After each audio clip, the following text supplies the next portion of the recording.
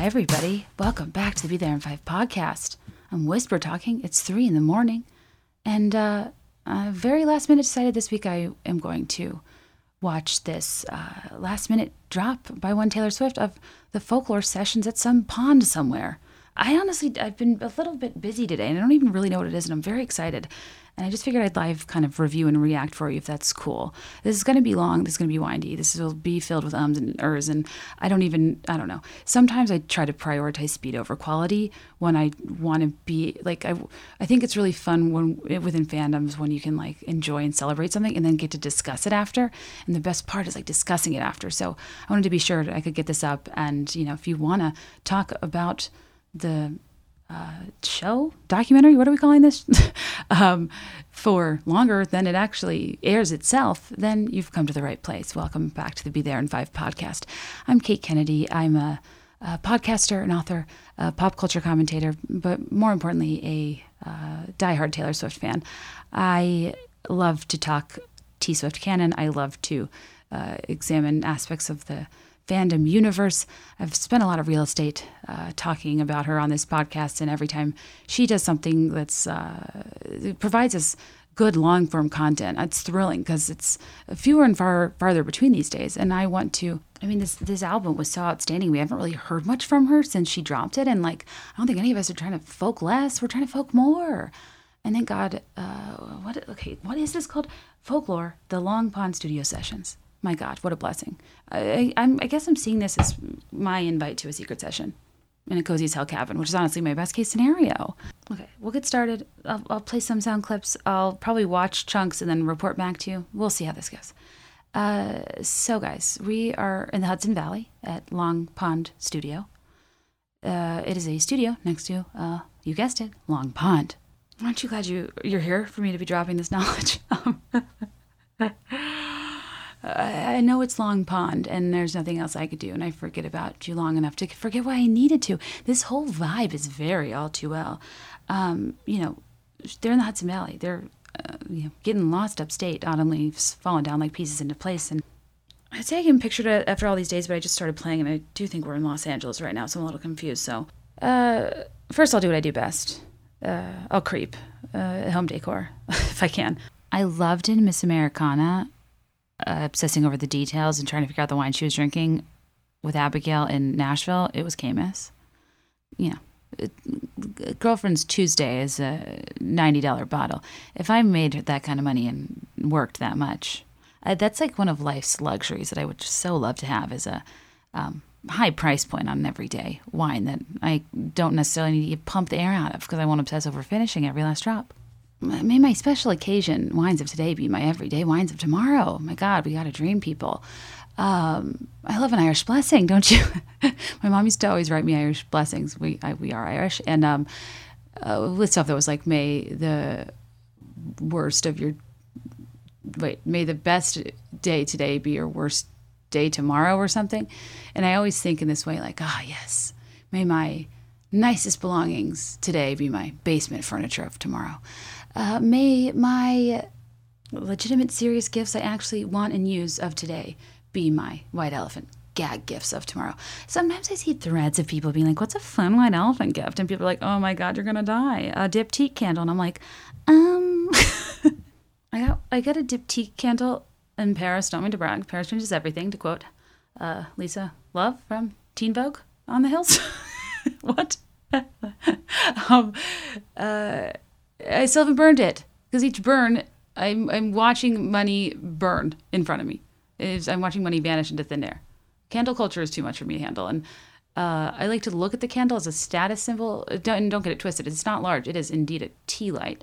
And one of these days, if I do something or accomplish anything at all, I am going to burn it. I will burn it through in one night, and I almost want to be freed from the shackles of this Baiz candle that I bought in the height of Pinterest when I wanted to be cute and put it on a mirrored tray on a acrylic coffee table. Some fresh flowers, or like a fashion book that says like Tom Ford that I've definitely never read, but just like thought would look cool and make me seem high end if I bought it on Amazon. And honestly, at one point I looked up like, can I just buy like fake boxes that look like high-end fashion books? I don't really want the weight, and I honestly don't want to read them. I just want to like look interesting and cool. Which really captures my essence. Like, no, really, by all means, judge my book by its cover, because it is only a cover. There's no substance. This is going to be a long night, you guys. Anyways, I'm excited to see this house in LA because this is her house that she petitioned to have be named a historical landmark, and she won, and it is.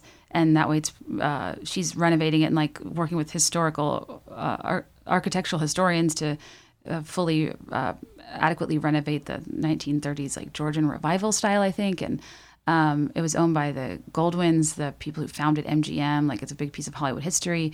And I think she does want to preserve it, sure. She's friends with Blake Lively, after all, the queen of preserve. But I also think she's no dummy. She's real estate investing queen, and she knows what that'll do for the property value. I really am here for Taylor Swift's real estate portfolio. I don't think we talk about it enough. I'm excited to hear Last Great American Dynasty. Speaking of, anyway, maybe I don't know. Maybe I haven't been paying close attention, but that Vogue 73 Questions video was in that Franklin Canyon cottage, one of her first places outside of Nashville. And then in, I think, 2015, she bought the historical Goldwyn house. And I still think about that. I think about that 73 Questions video a lot. That was great. I, again, miss her doing press. That's when she was like, my boyfriend bought me an olive tree. I'm an international lightning rod for slut shaming. She said calories didn't count. She eat chicken tenders every day, and me too. She stirs her coffee with like moon men flags. That home tour was so fascinating, so good. I loved every minute of it. And I feel familiar and at home there, but I just don't know this other house. There was that weird sign that was like, you've been buried in my mind, and I still don't really understand its origin.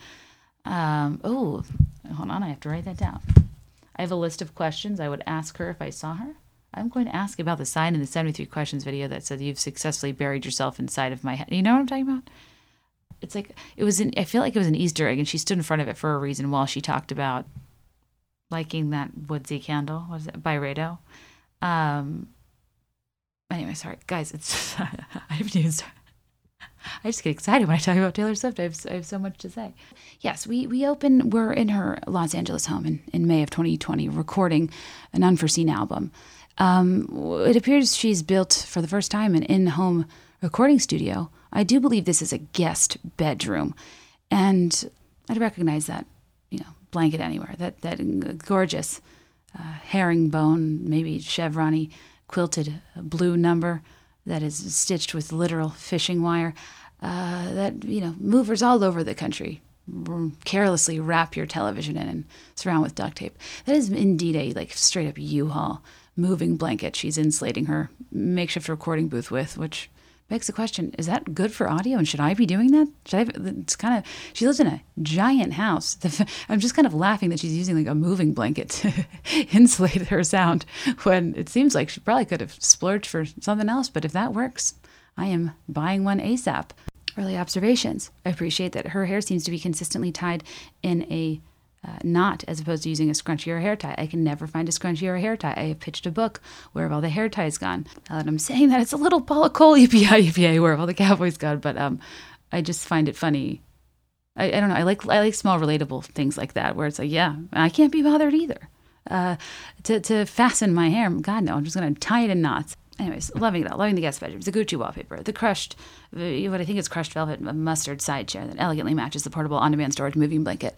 I want to see more of this house, but I don't think we're going to get to. So what I'm going to do is watch this in bursts and then kind of go back and recap. I don't know. We'll see. Let me watch a few minutes and I'll BRB. Okay. So I made it in, I think, 19 minutes. I'm really proud of myself. I have so much to say. I'm just trying to feverishly write notes. Okay, so I just want to I just want to be completely clear here. Whatever's happening here at Long Pond Studios, Long Pond is where I belong. Pond, the twinkle lights, the bonfire, the Bon Iver. Just kidding. I know it's Bon Iver, and just kidding. I know his name's Justin, which still I'm having trouble with. You guys, Suddenly shiplap is being lapped by vertical wood paneling. I am so cozy, so at home. I'm so charmed.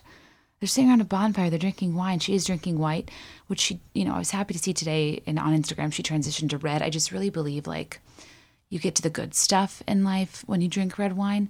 I think white wine, I can have a lot of fun, superficial, silly conversations. I'll get more emotional. I might open up a bit over some white. But red running through your veins is really where you get to the meat of the discussion. You pair red wine with meat of discussions and of cows. And I think that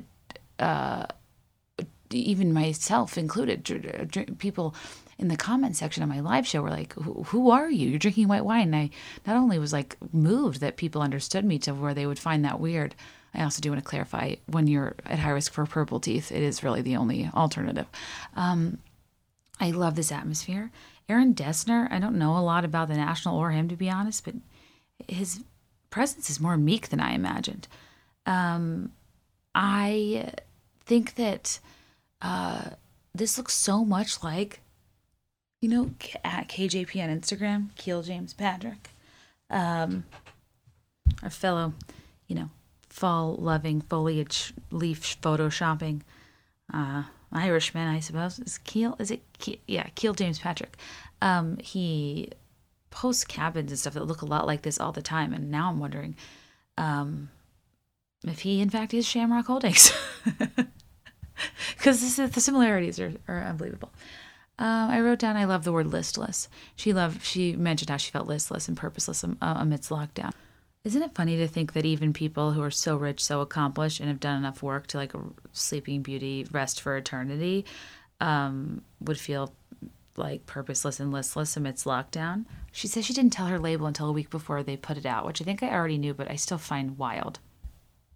That's the dream, you guys. You get to a place where you're no longer burdened by bureaucratic nonsense, by having so much input going into everything you're doing to make sure it sells the utmost amount of records. You just are, your fan base is so loyal, and consistent, and your quality is so trusted that you can like exist and create. And I'm really happy for her, and it shows in the quality of this album. Like, when you are Taylor Swift's level and red tape becomes your red carpet, you really are given such freedom that's kind of insane when you think about a huge label dropping a huge album, being alerted a week before without any marketing or we just live in such a different world than the 1989 press machine. You know what I mean? I'm here for it. I don't want to live in a bureaucracy. I want to live in a theocracy, and that's what she's clearly created for herself, and I'm here for it. She says that if something very astute. And guys, it's so late at night, and I'm trying to do what I did the first time and just talk to you as I watch something so we can share it together, because I know when I consume something, the first thing I want to do is experience it with somebody. But where most of us are not with people right now and can't be with people. So I hope you'll allow me to slowly wander through this. But I love what she said is that if we're going to have to recalibrate everything, we should start with what we love the most first. I just believe this wholeheartedly. But she clarifies afterwards that was kind of an unconscious thing that they were all doing. And I firmly believe in our more difficult moments, we go back to basics. I think whatever your creative equivalent is of eating buttered noodles, you know what I mean, is what fills your soul during the downtimes. And I love that she kind of returned to that. And she then plays The One. And listening to The One, I like The One. It's a good song. I loved hearing her say live, I'm doing good, I'm on some new shit, and her explaining that she's talking to a former lover on what her life is like now. And it kind of takes on a new meaning of, I could have assumed that, but I love to hear her confirm details I'm on some new shit. It's I'm the biggest effing pop star in the world. I run this town. I can do whatever I want. I can buy and be whatever I want. And I kind of love the relatability of the purposeful nonchalance a person manufactures when reporting about how they're doing to somebody who they want to make pretty clear that they're doing quite well to. And while the best revenge is living well, the best revenge is not best expressed as a hard sell. We want to understate. We want to be bold yet unassuming, obviously. And I enjoyed hearing The One. And I think, you guys know how much I adore the lyrics of, well, a couple things. We never painted by the numbers, but we were making it count. I mean, really, it's like so beautiful. I also, hearing Roaring Twenties, Tossing Pennies in the Pool, I hit different live, and it felt less like, I think it is a nod to Gatsby and This Is Why We Can't Have Nice Things. But I think this time I focused more on like being in your 20s and like your hopes and dreams and wishes and what you envision your life to be like. And you have so like little practical experience. The, probability and reality of so many of these hopes and wishes is about as, sound of an experiment in terms of, willing your own good fortune toward you as tossing pennies in a pool. And then I kind of went to, wow, Meet Me Behind the Mall, because you guys know one of the reasons I love a shopping mall is because it smells like loose change. I love a mall penny fountain. And Meet Me Behind the Mall, I think, is one of like those quintessential simple Taylor Swift lyrics that just, to me, stands the test of time. But we'll get there later. Cardigan is also such a meta experience of a song for me. Like, I'll forget about Cardigan, and I don't like listen to it that often. But then when I do, I'm like, damn, it's just like the old Cardigan. It's like just when I felt like this was an old song in my head. Just when I felt like old Cardigan under someone's bed. Just when I felt like this was an old song again, stuck in my head. She put it on, and I realized that it's one of my favorites. It's a song that's like, I love a song that is somehow candy coated, while still capturing the grit of young love. It can be both. Its delivery has kind of the whimsy trappings that only retrospect can provide you, yet somehow the melody and the lyrics and word things like the way she says, "I knew you," it captures the very real longing and pain of the person who experienced this very real period of life and this very real period of emotion. And there's Cardigan cuts through of like a fourth wall for me, in a sense where sometimes it's hard to figure out if she's telling a story or not. And I know technically this is part of the love triangle, but the way Cardigan is written and sounds, to me, is able to both provide the rosy retrospect of looking back on a relationship, paired with a part of you that has the ability to like access the very real emotion and pain that came along with that situation, that still permeates your memories no matter how hard you try to dress a nightmare like a daydream through a whimsy music video of a piano and an ocean. I'm not totally convinced this song is, I don't know. I don't know. Who cares? It's honestly, I found a lot of freedom in focusing less on like the details of who songs are about and what they're nodding to, and more so just appreciating them for what they are.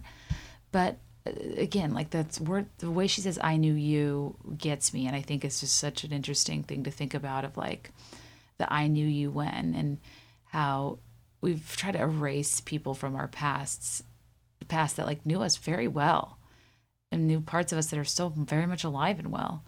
And it's interesting, this notion of not knowing somebody at all and time and distance passing, yet they might be one of the people in the world that actually does know you the best still. But alas, just like the old Cardigan, just like anything that once gave you great comfort that you kind of grew tired of and put away and almost forgot you had, the second you're back in its warmth, it's like you never took it off. So she said she wanted to write a Rebecca Harkness song since 2013. And Aaron says, "It's about you, but it's not about you."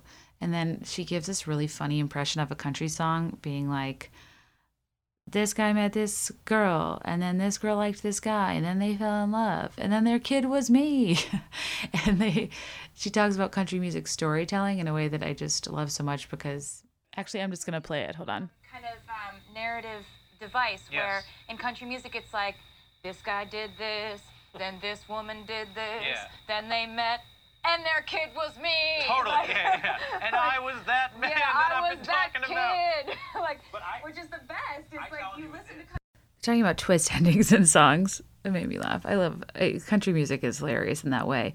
It's like one side of the story, second side of the story, big end, bridge, chorus, converges all characters. And it's, you've seen me openly weep to Kenny Chesney's The Good Stuff. Need I remind you, this is a trigger point for me. But I don't know. I just kind of honestly want to start a petition to have Taylor Swift formally release this guy did this and this woman did this as a bonus track. My God, that was beautiful. Those are, ad-libbing, she has more talent in her passing thoughts than most do in their deepest epiphanies, And she nailed the twist ending. I haven't seen a twist ending like that since the Pina Colada song.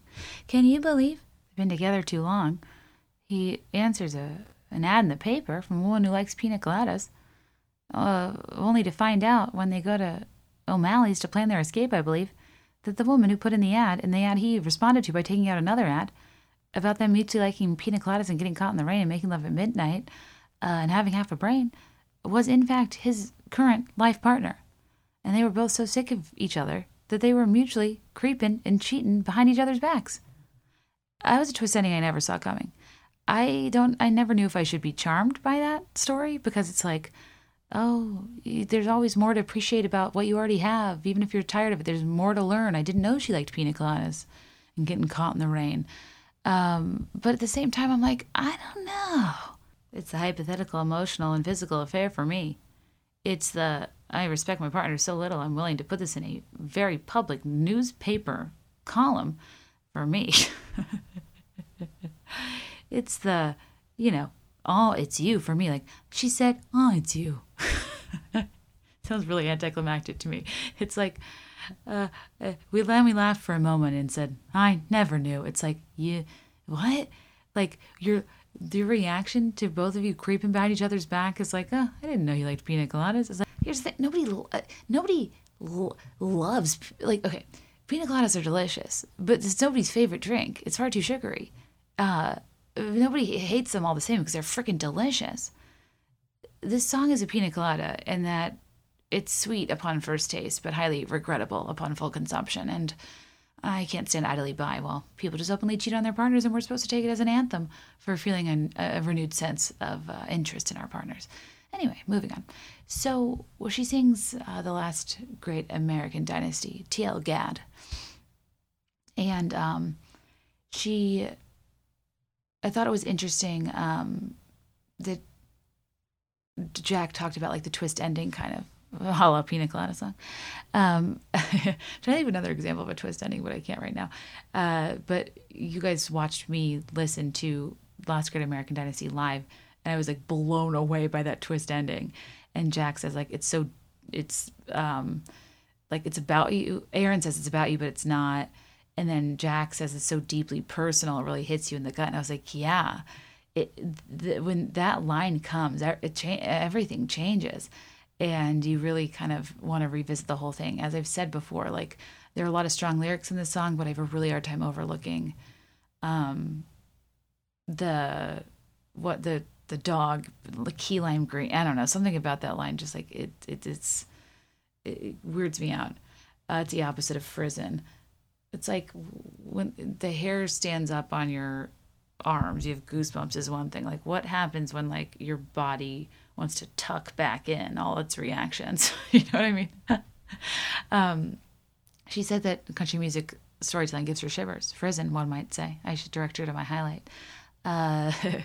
But yeah, it was fun to listen to her hear this sing the song. I love the concept of the middle class divorcee, proving everybody wrong. How do you like me now? I love charming if a little gauche. Only so far new money goes. Parties were tasteful if a little loud. Honestly, she had a marvelous time ruining everything is one of the best. Like, it's just a lyric we don't think about enough, we don't talk about enough, that's like so important. And I think it can have so many metaphorical meanings and perspectives in terms of what you're ruining and what ruining really means, and how one person's ruin is another person's breakthrough. You know, it's beautiful. And, my Taylor Swift listening friend group that was on the podcast 2 weeks ago, all too unwell. We, like every group of friends in America that likes Taylor Swift, call ourselves the bitch pack. And made me think of fond memories of this summer when I was deeply miserable in quarantine. And we started a friend bubble where we only hung out with each other under the premise of listening to Taylor Swift lyrics. And I've truly never been happier. And also, I don't know, blew through the money, the boys, and the ballet. You told me that was an option for me in the year 2000 after seeing Center Stage. My God, sign me up. I guess she's not necessarily saying the boys at the ballet, but I remember after seeing Center Stage thinking, Cooper Nielsen's rat face, and I saw this coming. And not rat face in the good way, like Ratatouille, the rat of all my dreams. If you're not up to date, TikTok on its own, ad hoc, individual by individual, amidst quarantine, the past couple months, it has assembled like an entire Ratatouille musical, and now Disney has entered the chat, Pixar has entered the chat. It's actually quite clever. Actors, singers, stagehands, costume designers, makeup artists, real actual pizza rats. I'm just kidding. I haven't heard from them. But everyone that could collaborate did. And it's so cool. And I'm obsessed with Ratatouille the musical, and I think it's honestly going to happen. They're going to hire these kids, and it's going to be like a great Gen Z story that comes from something like TikTok that I honestly think is such an incredible hub for creativity. But anyway, I praise you, oh Ratatouille. I'm I've been racking my brain for the past couple weeks. How can I contribute to this? I've no discernible talent to contribute to this whatsoever, unless they let me do the voiceover. But I've had one too many people tell me, actually many people tell me they listen to me while they fall asleep, which I never know. I'm so long-winded and wordy. It's exhausting. I don't know. Oh my God, on topic. Cooper Nielsen, rat face. Charlie from Center Stage, mega hottie. I think that's all I wanted to say. I don't even remember. Oh, yeah. I would have blown all through the money at the boys and the ballet if it was Charlie from Center Stage. He had the piercing facial structure we love to see on screen, but still the general approachability of being in the movie because of his trade and not because of his actor star rising. It gives him an approachability that makes me think he would not actively ignore me at dance camp, and honestly, that's hot. Anyway, okay, next song. I'm going to watch another chunk, and then I'll go back through it. But first, you guys know I love Glossier. You love Glossier. And actually, and typically talk about their makeup products. They make both makeup and skincare products. Well, makeup, skincare, body care. They do many things, and they're very well known for popularizing the dewy, glowy skin look. But what I actually wanted to mention today was something I don't know if I've talked about before that I'm obsessed with, which is their fragrance.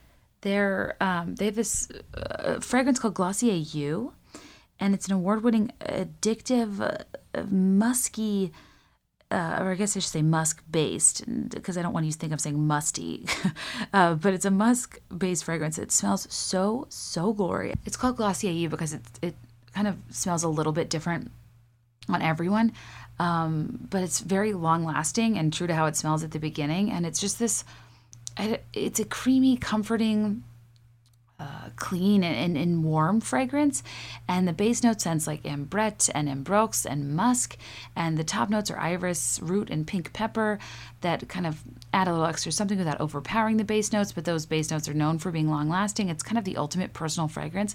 It's very hard to describe a smell, but when I tell you, I love it. I have not been, in the 90s we did some light body splashing. I've not been splashing so much as I've been doing full can openers into this fragrance and dousing myself in it. And what also has the scent, if you want to try it, is the hand cream that I don't know if I've talked to you guys about, that I use all day, every day. It's a nutrient-rich moisturizer for hands that's non-greasy. And I know this because I just got a new computer and I hate grease hands on new keys.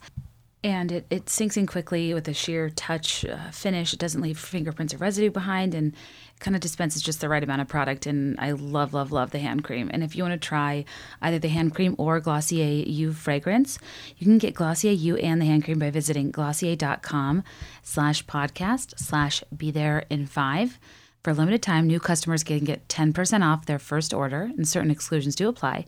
But you can go to Glossier.com, Glossier.com/podcast/be there in 5 for 10% off your first order. The thing with the first order is that this is tough for me because these deals are too good and I want them too, but these are not my first order. And I have another example right here because holy crap, I am reading this copy and I want in.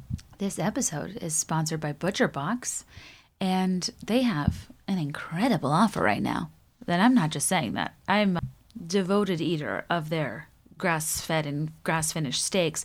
And ButcherBox, since they obviously, as you know, believe everyone deserves high-quality and humanely sourced meat, they have a special running through Cyber Monday. And when you sign up now, you get their steak sampler with 6 grass-fed, grass-finished steaks for free when you sign up for a ButcherBox subscription. I mean, the best steak night is free steak night. But beyond free steak, you're getting good steak because it's 2 New York strips and 4 top sirloins. I'm getting way too excited as I say this. Gird your sirloins. But as you know, with ButcherBox, they'll ship a curated selection of high-quality meat right to your home. There are no added antibiotics or hormones. Each box is 9 to 11 pounds of meat, enough for 24 individual meals. And it's packed fresh and shipped frozen and vacuum sealed, so it stays that way. It's kind of, for us, has become a bit of like a no-brainer. It fed us through quarantine. We are stockpiling for winter. We love everything. I've even gotten into pork chops lately, which says a lot because you'd be hard-pressed to find me excited about a pork chop prior to this. But I love their wild-caught Alaskan salmon, too, and their sugar and nitrate-free bacon. Like, it's the way meat should be. It's so, so wonderful. And with ButcherBox, you can get the highest quality meat for just around $6 per meal. They ship for free nationwide except for Alaska and Hawaii. Sorry, Alaska and Hawaii. I always get left out. But for a limited time, new members that subscribe to ButcherBox can get 6 free grass-fed, grass-finished steaks when they go to butcherbox.com/be-there-in-5. That's 2 New York strips and 4 top sirloins added to your first box for free. Like, I almost feel bad because, like, last time was a turkey, and I'm sure a lot of you got the turkey, but now I want the steaks. What do we do? It's all so good. If you haven't gotten ButcherBox, you might as well. There's no reason not to now. This is a deal. That's 2 New York strips and 4 top sirloins added to your first box for free. But act quickly because this offer is only good through Cyber Monday. That's 6 grass-fed, grass-finished steaks for free in your first box. Just go to butcherbox.com/be-there-in-5. That's butcherbox.com/be-there-in-5. So William Bowery is Joe, as we know. And Joe plays piano beautifully, and he's always just playing and making things up and kind of creating things. And Exile was crazy because Joe had written that entire piano part, that dun dun dun dun dun dun dun dun, and it was singing the Bon Iver part, that I can see you standing, honey, with his arms around your body, laughing, but the joke's not funny at all. And lyrics too? Yeah, he was just singing it the way that the whole first verse is. Wow. And so I was entranced and asked. Okay, wow, guys, I couldn't deliver that information to you. I needed you to hear it straight from T Swift because I actually do not know if I've ever heard her say the word Joe, like, out of her own mouth. As we've talked about so many times, it's part of my utter confusion in between Rep and Lover was that I truly thought that Joe and Taylor's behavior was so suspicious that they could not be a legitimate couple. They would emerge only to promote his trailers, and when he was suspiciously in all 8 movies the year they started dating, and like they never like interacted or touched, and they would have these like really deliberate PR plans, which a lot of legitimate couples leverage PR, sure, but like I just never believed this. But then when Lover came out and she kind of opened up a little bit more and was very clear that she was in love and in a happy relationship, I was like, I'm on board. I need clarification. My imagination and my interpretations will run wild in the absence of information. But once I'm given it, I'll shut up. And so I was like, okay, cool. I might not really fully understand this or be on board, but like if you're in love and you're happy, like I know that's what you've always wanted. That's what I want for you. And then over the past year or two, it's become more clear, even if not explicitly stated, or we don't really see much of them, that they're like it's actually quite the opposite of what I thought. I thought their like general evasiveness of media and paparazzi, their strategic usage of it, paired with their kind of complete privacy and absence, that's such a departure from Taylor's past relationships. Think of like Calvin Harris and the like, or walking with Harry Styles in Central Park with a fox sweater on a baby stroller. But you kind of realize at a point you're like, oh, it's because this one's like legit, like this one's real. Like she actually, it's kind of a funny thing where I think a lot of us didn't know how to treat it because it didn't look like her other relationships did, or at least the ones we were aware of. But I now think it's because she's actually serious about him and in love and happy. And I don't know, I the way she's talked about him in like articles and stuff I've seen, I just don't know if I've ever heard her say his name or like she talks about being in a relationship, and you see them like hug in Miss Americana. And obviously Miss Americana was a big turning point for me too, in understanding like the support and when, her feelings toward him. But yeah, this was exciting. I love an admittance and openness about who she's with. And I'm happy if she's happy. I think that Joe's one of those people that, he's like serious about his craft, so he's like an actor, and he's not really into the celebrity of it all. And pop culture hounds like myself, we're always sniffing for fresh blood, but particularly of those are just dehydrated, dying of thirst, desperately needing promotion. And something's both charming and infuriating about a person that has utterly no interest in self-promotion. And that's kind of the Joe Alwyn special, is like, you're attractive and I like your accent, and you're probably smart and endearing and interesting, but you're so deeply guarded with the press, it's a little off-putting. And I struggle when people aren't great with press, because it's like I'm the biggest advocate for like, give shy people a chance. Don't misjudge people for being like that are reserved for being disinterested. Like, it's not totally fair. Not everybody needs to be fun, Bobby, outgoing. But at the same time, when you're an actor and your celebrity and your presence really matters, I always hope people take the opportunity to like showcase elements of their charm to the press, even if they don't really want to be there or they don't love the questions. I just think it goes really far to show your adaptability to different situations. And if you're going to be this like celebrity that we pay money to go see places and make money off of who you are, then like, I'd love to like who you are. But I think he's in a weird position where he's trying to start a career out and wants to talk about a bunch of things with his films, but I'm sure all the press wants to talk about is Taylor, and I'm sure that's frustrating in and of itself. But beyond that, I'm sure that her camp's pretty strict about what he should and shouldn't say about her, right? And then they made a decision to be private, whatever. Anyways, I'm rambling. He's just not, it's like, I love to hate a full-on thirst object that just, is milking it for all it's worth.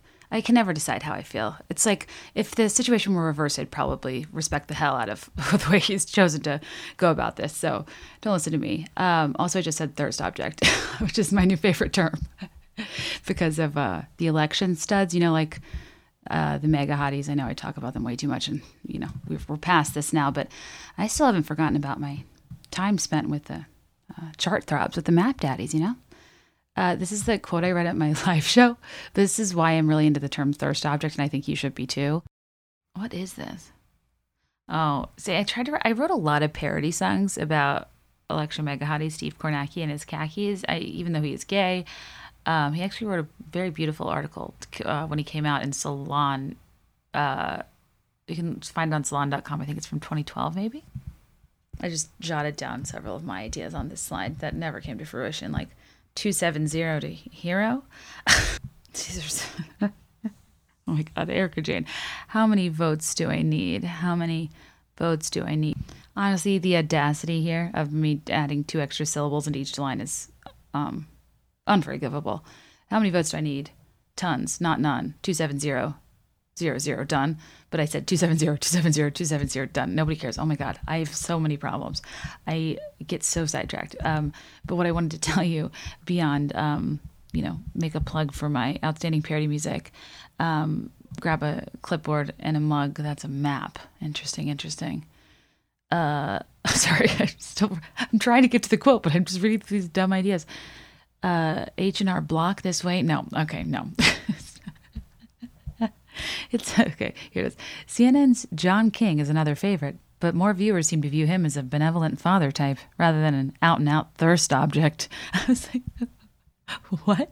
And I love that this is like a very, I forget what it was. It was like a legitimate website. And just the words out and out thirst object in a presented a frank manner was like everything I needed. But anyway, yeah, you guys, back to William Bowery. Why did I bring up Kornacki? I don't mean to do that.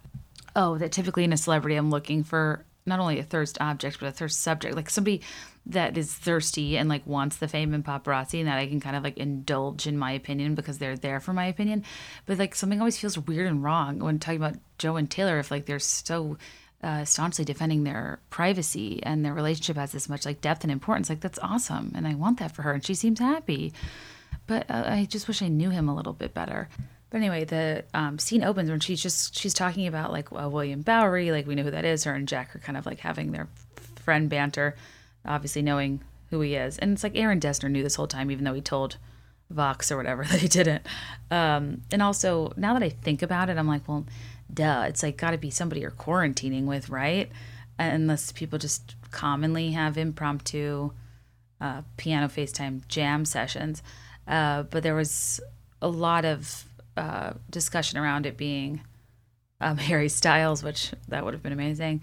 Around it being Selena Gomez, actually. I've heard Bruce Springsteen. Some people thought it could be Taylor herself.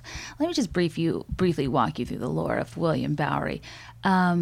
So the first person to talk about him was Aaron Dessner in Rolling Stone, and Aaron said that he, whoever this, let's call him Bilbo, Bilbao. So William Bowery actually wrote the original idea for Exile. Taylor took it and ran with it, and that he didn't fully know him, and he didn't confirm if it was an alias for anybody. Because he said, I don't know. She didn't tell me there was a Cardigan video literally until it came out, and I wrote the song with her. So I don't know, but I'm pretty sure he's an actual songwriter. She enjoys little mysteries, which is misleading because I don't think Joe's a songwriter, right? And then Aaron said in Vulture, not Vox, sorry. William Bowery is who she wrote Exile with in Betty. He's a singer-songwriter. What? But he's not. That's why I ruled out Joe. He said Taylor has been singing both the male and female parts. It's supposed to be a dialogue between two lovers. I interpreted that and built the song, played the piano, and built around that template. So when I heard that too, I was like, oh, well, she's singing male and female parts. Like, then yeah, maybe she wasn't with somebody in person. And that person is not themselves a singer. That kind of, I remember, brought me a little bit back to Joe. But anyway, whatever. And then when talking about Betty, Aaron Dessner said this one Taylor and William wrote, and then both Jack and I worked on it. We all kind of passed it around to have sort of freewheeling Bob Dylan feel and have it connect back to Cardigan.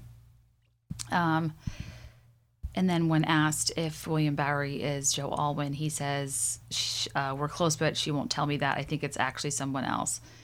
And then brings up mysteries again.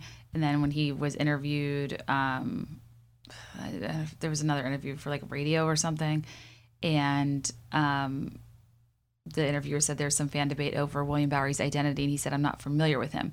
And he said, I'm not either. I haven't actually met him because of social distancing, which is kind of funny. I think he's a friend. Aaron's good. I gotta hand it to him. So then Taylor said about Exile, and thank you to the kind person on Reddit who compiled this, because it's the username Storm in the Dark. This is from September, but what I was looking back, I was like, what did we think? It's so hard to remember all of our intricate theories once we know their conclusion, you know? So I just wanted to walk you back through this. Taylor said on a radio interview, Exile is a song that was written about miscommunications in relationships. And in the case of this song, I imagine that the miscommunications ended the relationship. They led to sort of the demise of this love affair, and now these two people are seeing each other for the first time, and they keep miscommunicating with each other. They can't quite get on the same page. They never were able to, and even in their end, even after they've broken up, they're still not hearing each other. So we imagine the beginning would be his side of the story, the second verse her side of the story, and the end would be the story of them talking over each other, not hearing each other.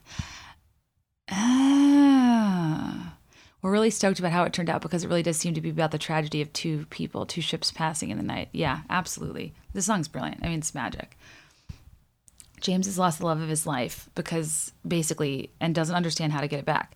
I think we all have these situations in our lives where we learn to really, really give a heartfelt apology for the first time.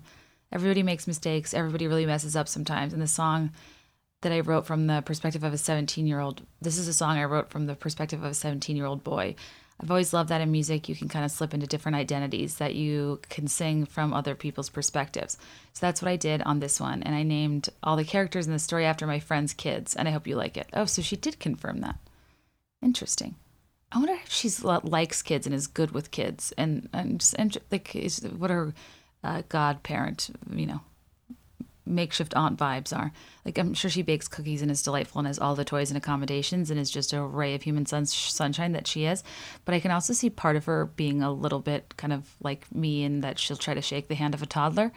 I'd be interested to know. I can't say I would name something after my friend's kids, though. Maybe my own nephews and niece. And she also referred to William Bowery as one of her musical heroes. And she said, I wrote and recorded this music in isolation, but got to collaborate with some musical heroes of mine. Well, it's a little indirect. Aaron Dessner, Bon Iver, and William Bowery, who co-wrote 2 with me. And then a few fans got extra symbols and comments on their signed copies of Folklore with WB initials. And it had a smiley face and a mustache on the page for Exile.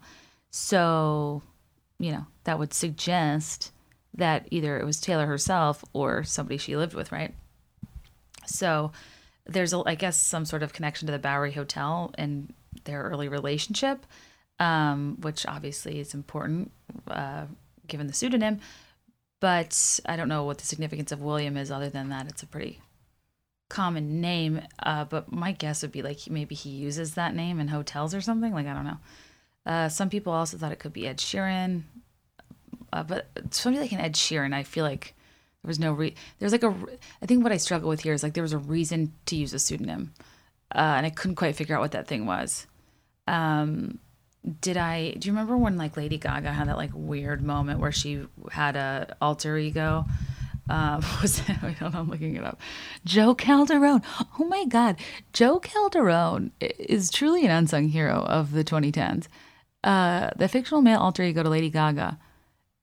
They did a men's fashion editorial for autumn-winter Vogue Japan under the working title Elegant Mechanics. Thank you, Google. That is way more than I needed or ever asked for and needed to share with people here. But let's all remember Joe Calderone singing at, I believe, the VMAs, You and I, one of my favorite songs of all time.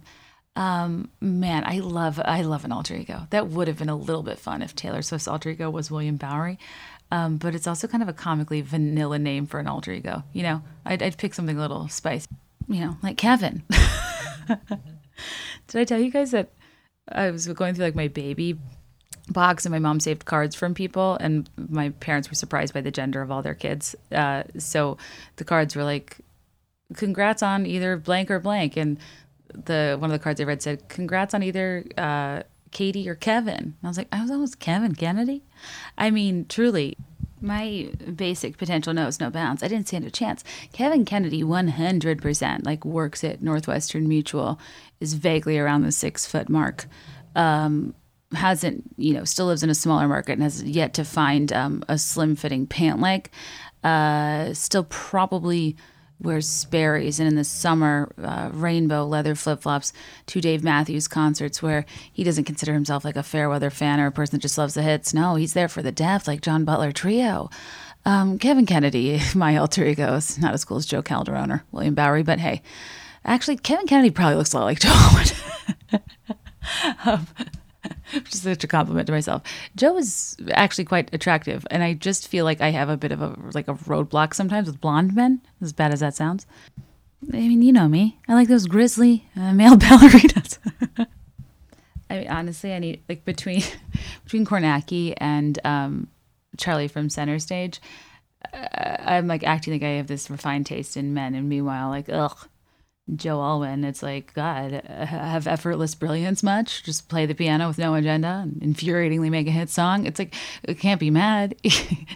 He seems like he makes her very happy. And it's pretty impressive that He was fiddling around on the piano and just kind of wrote and sang, I guess, the first verse from the guy's point of view. And she's talked about how he has like a low register. And she was entranced. And I mean, I'm fascinated. I wonder if it can sing and songwrite. It's really interesting. And it's nominated for a Grammy, you guys. That's crazy. That they both would get one, I think, technically.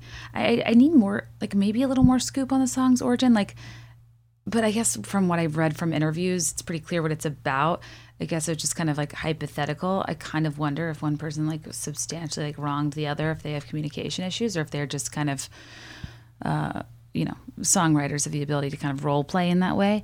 But she was cute talking about it, like saying she was amazed by the song, and then she was like, "Oh, this would be a good duet." But and I loved her. She kind of did the Gen Z Debbie Ryan hair tuck, being like, "Oh, I don't know who it would be a great duet with," and kind of says, "I couldn't say it with words. If I said it and he said no, it would hurt too much." I like when she says things earnestly, and I don't know. I wish I had a word for that, but like she's either very like poetic and eloquent in her speech, or very straightforward. And sometimes the straightforward things are delivered in a very funny way. It would hurt too much. That kind of made me laugh. All too relatable. All too Will Bowery. So, it's cool that Joe has this hidden talent. I mean, coming from a gal that has taken up both the keyboard and the recorder, sight for the eyes and the ears during quarantine, this nonchalance is tough for me to, digest, because all I want is to be musical. All I want is to be able to play around the piano. I love music and musicals and lyrics and songwriting, and I have all the drive, but not even a learner's permit of talent. And I'm just kind of, I get so jealous when people have a surplus of talent. But anyways, it was fun to watch Bon Iver sing, especially because I couldn't see his face. I desperately wanted to see what Justin Vernon's vibe was these days, but he was fully hiding behind like a ski turtle, like jersey mask type thing. But his voice sounded as good as ever. I love the Dylan-y way he sings, and especially when he says, "So step right out," and it's a little offbeat. The song is magic. It's almost a song that feels so deeply personal. Listening to it feels voyeuristic in a sense of indulging in somebody else's misfortune and conflict. And it almost feels so personal and relatable that you yourself are trying to place it in your own life. You know what I mean? And what I really loved was watching Justin Vernon's Bon Iver, his hand gestures. Toward the end, the way he was singing, it's like if you turn the audio off, you would think he was podcasting. You would think he was making a political argument. And I think it speaks to the power of the lyrics and the relatability and the sentiment they communicate, in terms of you feeling like you're listening to a melodic version of a real conversation and falling out. And I could almost sense his reluctant, defeated, yet impassioned delivery behind his mask through his gestures alone. They suggested he was trying to get his point across, and he was listing things out and making sure he was as clear as he could be, while simultaneously having that posture of defeat that's so quintessential to a relationship that you want to fight for, but you simultaneously know it's a lost cause. I mean, I love this song. I love the live version. This is my sister's favorite song. She's going to love this. Can't wait to talk to her about it. And I think it's just absolutely beautiful. I'm surprised he wrote it. I'd love to hear him, Joe, sing it. It's interesting to hear that like Exile and Betty was written by her and her significant other, because those are two songs that are technically not really about, I don't know, those are like two of the folklore storytelling songs. And, to be fair, if she had put his name in the album, it would have eclipsed the press cycle. And unfortunately, which annoys me for her, and even though I'm probably going to find some quippy William Bowery episode title myself, what should it be? All Too Will Bowery? No, I already did All Too Unwell. I mean, I guess like in our quest, our search for who the hell William Bowery was, we were doing a lot of good will hunting. So maybe I'll stick with that. But anyway, I think that I'm annoyed, even just glancing at Twitter, it's like the number one trending thing above all else. Like William Bowery is like the big takeaway narrative of this special so far. And even though I'm not anywhere close to where I should be in terms of how far in I am and how late it is, we're getting to hours where I'm transitioning from wine to coffee. Usually the wine moms that are like, everything happens for a reason. I'm so tired. I was about to say Pinot Grigio. No, she didn't. But like nobody says that. And that's not a real thing. You know what I mean? Typically they're like, I like coffee until it's time to drink wine or something. I've never actually transitioned from wine to coffee outside of being at a wedding venue.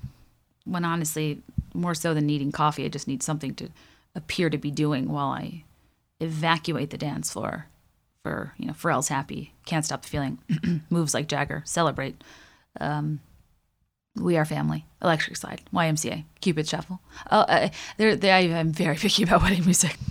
I just think that she knows what the media is going to take as bait, what will be misconstrued, what will become her folklore, what will dominate her news cycles, and she reacts accordingly. And I think this is the original reason why Nils Soberg was on This Is What You Came For, even though she later really did something bad and told people it was her when I guess she wasn't supposed to, because I don't know if Calvin wanted. I don't know if they broke up by the time it was released. I don't know, whatever. Again, not important. But I love the idea of a pseudonym.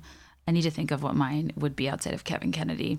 Kevin Kennedy, one hundo, sold Cutco knives door to door at one point in his life.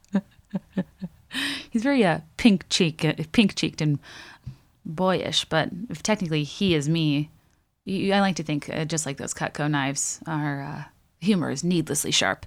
And maybe he'd charm people subtly. Who the hell knows? But yeah, excited for Joe and William Bowery. The good William hunting is over. They seem serious and happy. I hope we see more of him, hear more of him. It was fun to even hear her talk about him. I would have loved if he was in this. Again, I just want to know more, but that's okay. Yeah, that hit different. That was like they weren't even in the same place. It was so beautiful that the end part especially, or they're talking over each other, the kind of Conorous interruption is really beautiful and interesting, and I never really thought about it before, that it was designed for them. It was designed to be chaotic and for them to not be hearing each other. Now we move on to track 5, the infamous track 5, of course. I'm already at an hour. Actually, I'm not doing bad relative to the songs I think I want to cover, because my favorites are. It's a little front heavy. But now as we move into track 5, we have Adirondack Chairs.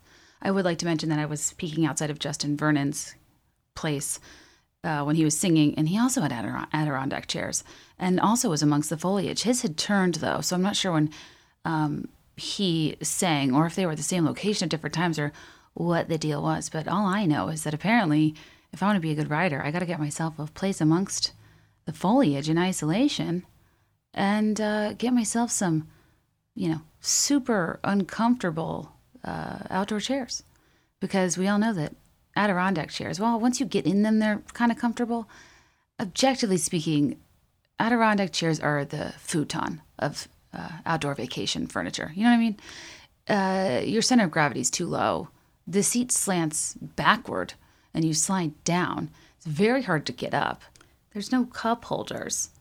The whole thing. It's never my first choice to sit in an Adirondack chair, especially not in like a skirt or dress. But once I, get myself nestled, I'm not too mad. But they're really expensive. I don't know if you ever peep the price tags of Adirondack chairs. But they're like, I find them to, whatever. They're just a confusing piece of furniture. And I've been seeing a lot of this special. So, yes, we are outside. We have a new scene. We have Adirondack chairs. We are picking a track 5. She's dressed like a full-on anthropologist, if you will. No, I don't mean a social scientist, but a person that excessively and exclusively shops at Anthropologie. We are mixing the trifecta. We are mixing, it's one thing to mix textures and patterns. It's one thing to mix patterns and colors. And then it's one thing to mix colors and textures. But the 3-circle Venn diagram of mixing colors, textures, and patterns is what Anthropologie does best. At an approachable level, and I say approachable, I almost exclusively beeline to the butler's pantry they call a sale room. It's like, you know how the butler's pantry is like where you want, like, or the catering kitchen's like where you want the mess to be made. So like the people at the real party who aren't the help can enjoy the aesthetic. I feel like I'm the help at Anthropologie. Like, I might as well be, because I'm having to sift through the piles of clothes in the back, because they treat it's like their stuff's so expensive and pristine, but the second it's on sale, it's literally treated like garbage. I just feel like Oscar the Grouch sifting through garbage, because I'm trying to, like him, pull off olive green. Because I swear to God, when one of those ladies came by my house in the 90s and read my colors, I was an autumn. But when you look up an autumn, I am not an autumn. And my whole life, here I've been, carelessly leaning towards rust colors, warm undertones, browns. I don't know. I don't know, you guys. In my phase where I wanted to be a manic pixie dream girl, and I was really trying to subscribe to the, the lovable chaos of a Natalie Portman in a garden state, for example. I'd go in the back and get myself a mustard hoodie, as if that's going to do anything for my life. I have a lot of, everything in the Anthropologie sale section is like a putrid green or a mustard, and that is a fact. And I would suggest if you are actually an autumn, you go there immediately, because everything will look amazing on you. And I honestly, as much as I make fun of women reading your colors, and I think it's so weird to charge for it because you can figure it out pretty easily, not only have I been, I think, wrong for majority of my life, I also think that could have saved me a lot of grief, and just it made me avoid shopping at Anthropologie altogether, because their entire color palette is very like 1970s kitchen. It's like Anthropologie to me is very much the clothing representative of avocado colored cabinets with a statement wallpaper that you think looks retro, but actually will date itself as being from a time when we were trying to look retro, which are different things. You know what I mean? Like, new clothes trying to look vintage are a funny thing that I'm not even going to get into. I could talk about Anthropologie all day.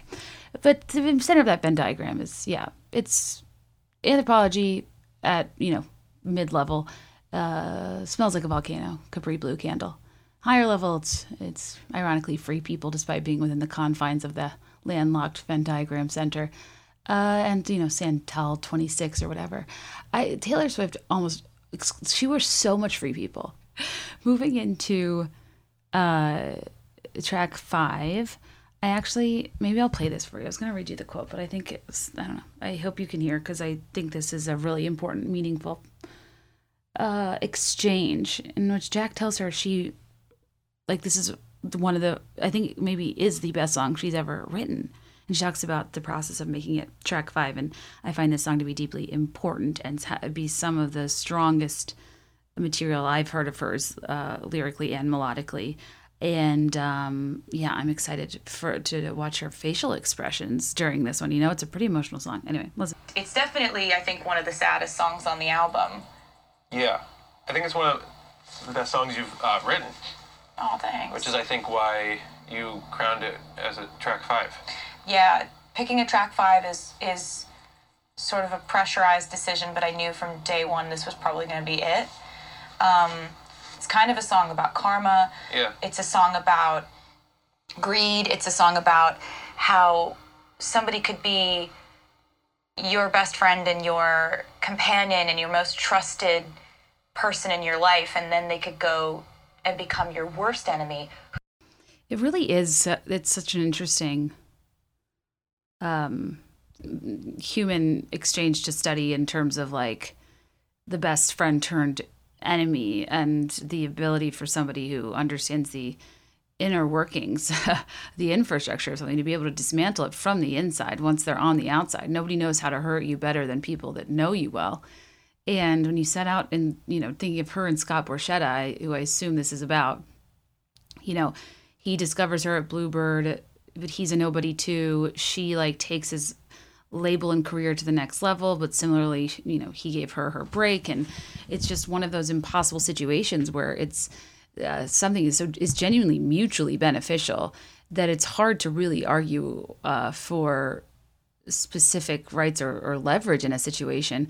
But at the same time, you don't want it to be hung over your head that somebody gave you your start when your merit is what's responsible for what sustained you and grown you, right?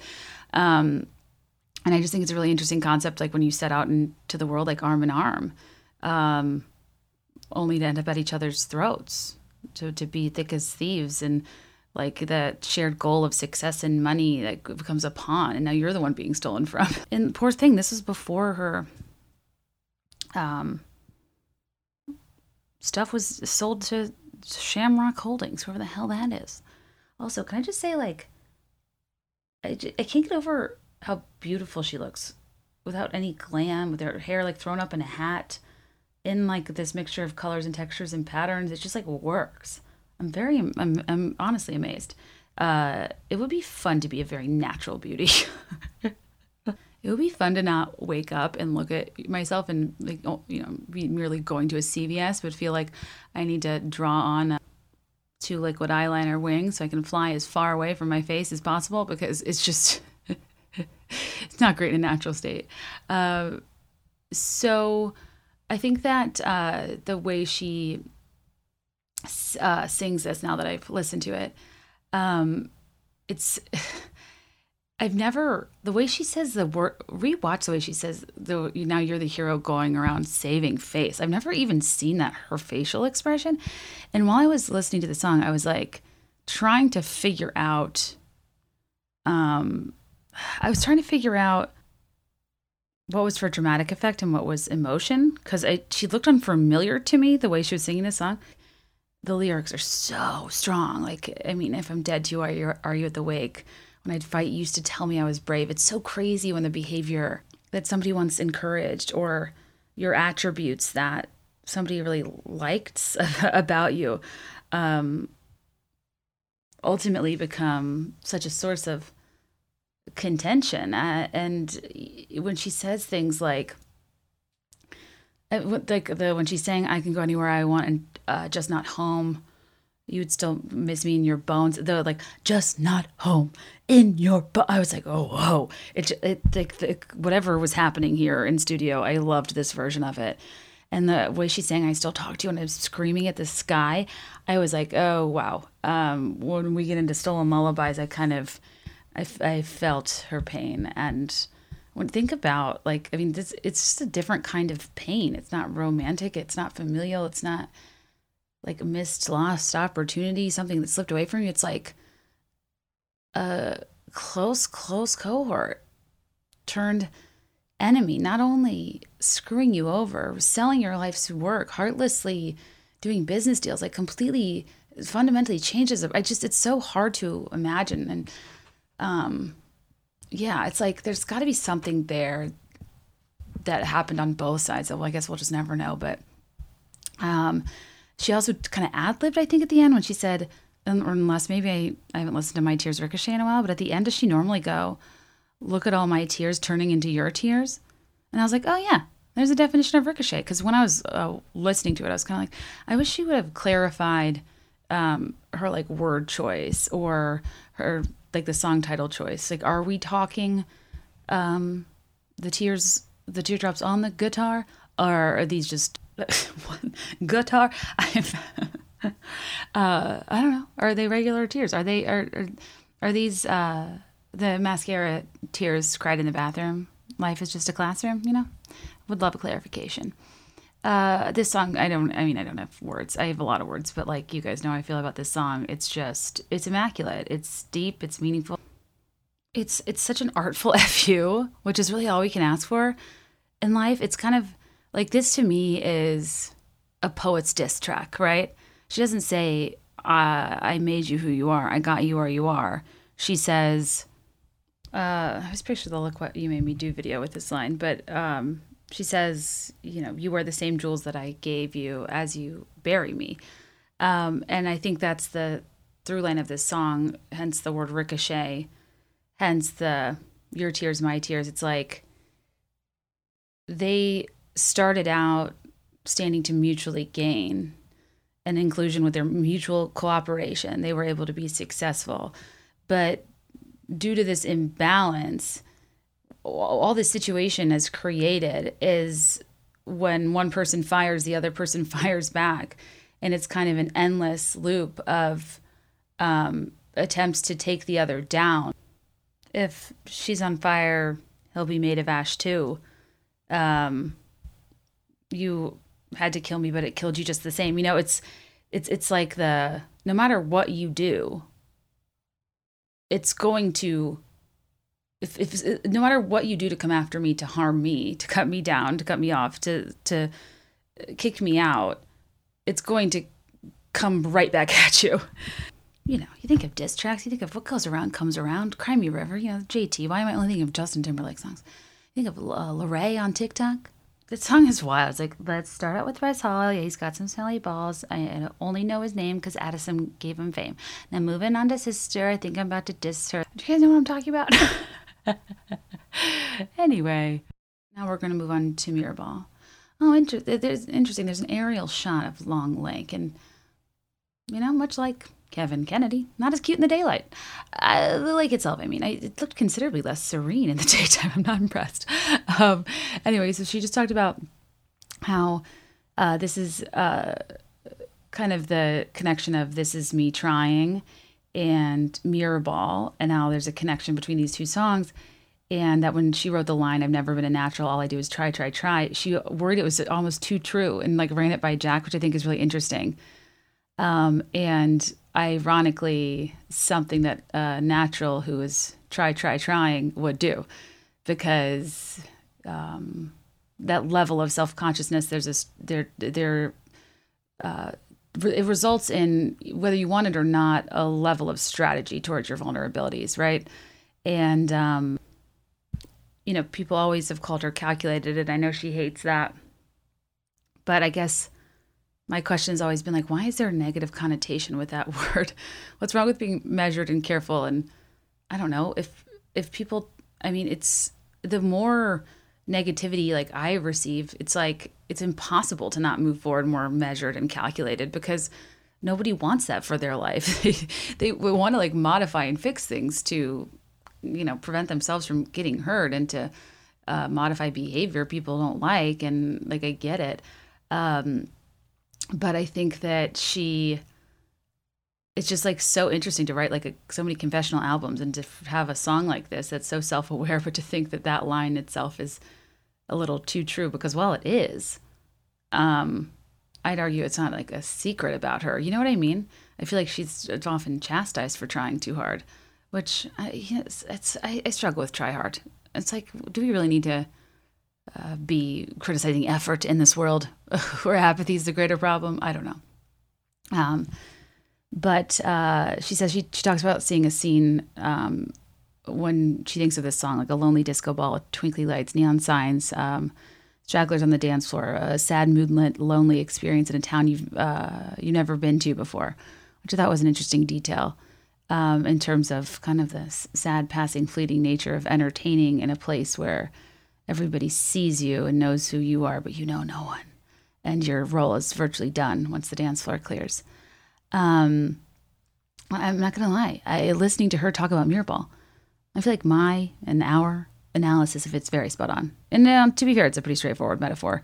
But she said a lot of the stuff that I completely thought she was trying to say, in terms of it being a metaphor for celebrity, of talking about how a Mirrorball sits on a pedestal, you know, whether the lights are on it or not, constantly needing to be on, just hanging there to serve other people. And when the lights are on, it's glittering, it's beautiful, and it serves a super specific function of entertainment, and perhaps most notably is a collective of broken pieces. And sometimes when people love to shine the spotlight on the Mirrorball the most, is to highlight where it's broken. Its efficacy is contingent upon it being broken mirror.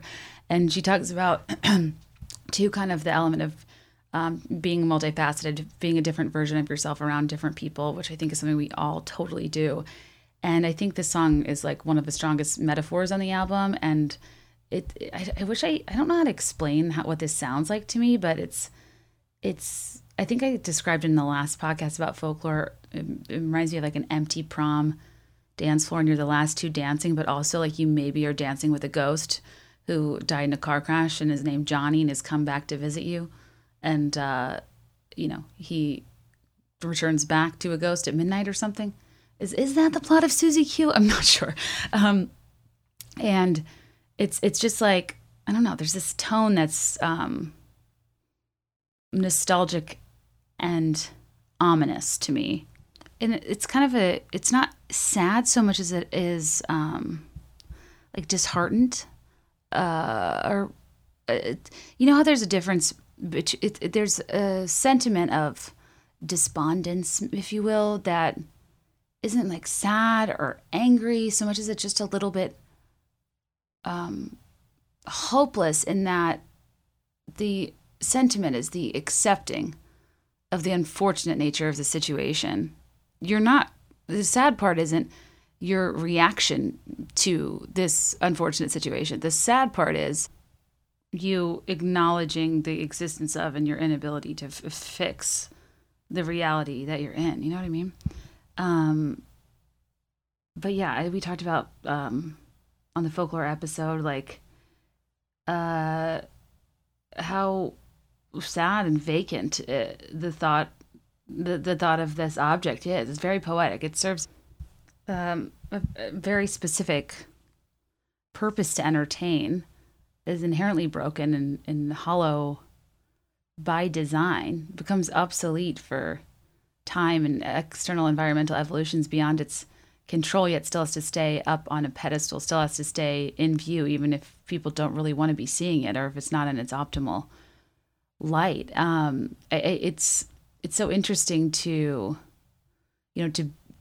be operational and functional to the people it serves. It has to both be broken and performing and have the spotlight glaringly shining on it, but even when it's emitting such beauty and art back to other people, what they see reflected back at them is a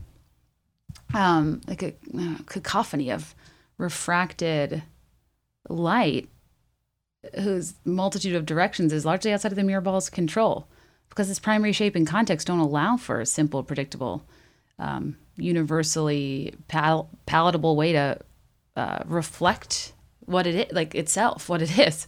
By design, it's just going to be received in all different directions. It's a lost cause to even try to appear whole and to try to appeal to everybody. And, it's entertaining and beautiful and broken, but it's kind of artfully, mesmerizingly reassembled. And I think it's just it's a really interesting metaphor that's chaotic, but also super consistent and reliable, but only when you want it around.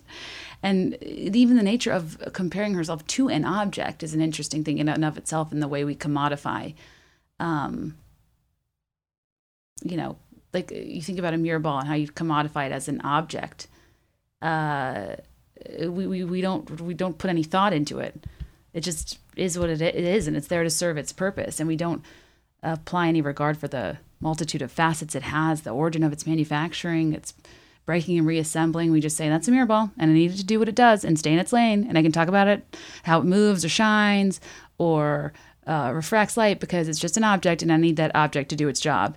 And I think that it's just kind of an interesting thing of terms of like how we treat celebrities. But she also mentioned that every one of us has the ability to become a shapeshifter. And I just don't use the term shapeshifter enough. And it's very Animorphs, but it's also very Illuminati, weird YouTube conspiracy theory videos I'll watch late at night where they will show kind of blips in time-lapse videos of people and tell me they're shapeshifting into reptilians. I'm like, okay. I think if that were a real possibility, that then in the Twilight series when they were phasing from wolves to humans or vice versa, that CGI would have been stronger because that was not realistic. But if this is a real thing that can happen to humans, I'm sure they would be able to factor in the technology. So they called up the circus, burned the disco down when they sent home the horses and the rodeo clowns. She wrote Mirrorball after she found out her shows were canceled. And I really liked what she said, and I hadn't really thought about this, about the bridge, is that, she's still on the tightrope trying to keep you laughing at me, even, though she's in isolation. She could take time off. She could just sit there, but she's writing all this music and still trying and still has, she has every excuse to sit back and not do anything And she says, like, I don't know why I feel the need to do something. But I guess that's the thing with the mirror ball, is that it can sit and wait until somebody needs it, or it can build its own disco, right? I kind of think, I deeply relate to being like, why do I feel such urgency to be doing something? Like, this is theoretically a time I could take a free pass and take the time to relax. I don't mean I, you know what I mean? Like the collective I, thinking out loud here of kind of like some feelings, and I think a lot of us had during quarantine, even though we were so limited in what we could do. I think for a lot of us, we felt, if anything, added pressure of like to make something of the time. And beyond that, it's interesting how we like, I every week fear my irrelevance. Every week I'm like, oh God, this, like, not every episode's better than the last. Not everyone is, something everybody wants. It's hard to keep people interested in you. It's stressful, and you want to be natural and authentic, but then at a point when you're not doing things that are like viral and crazy and eye-catching, you notice things will stall. But it's like, I'm a human, not a meme. So I don't always really feel like creating that type of content, and I just want to exist. And I don't know, I felt a lot of what she was saying, just in terms of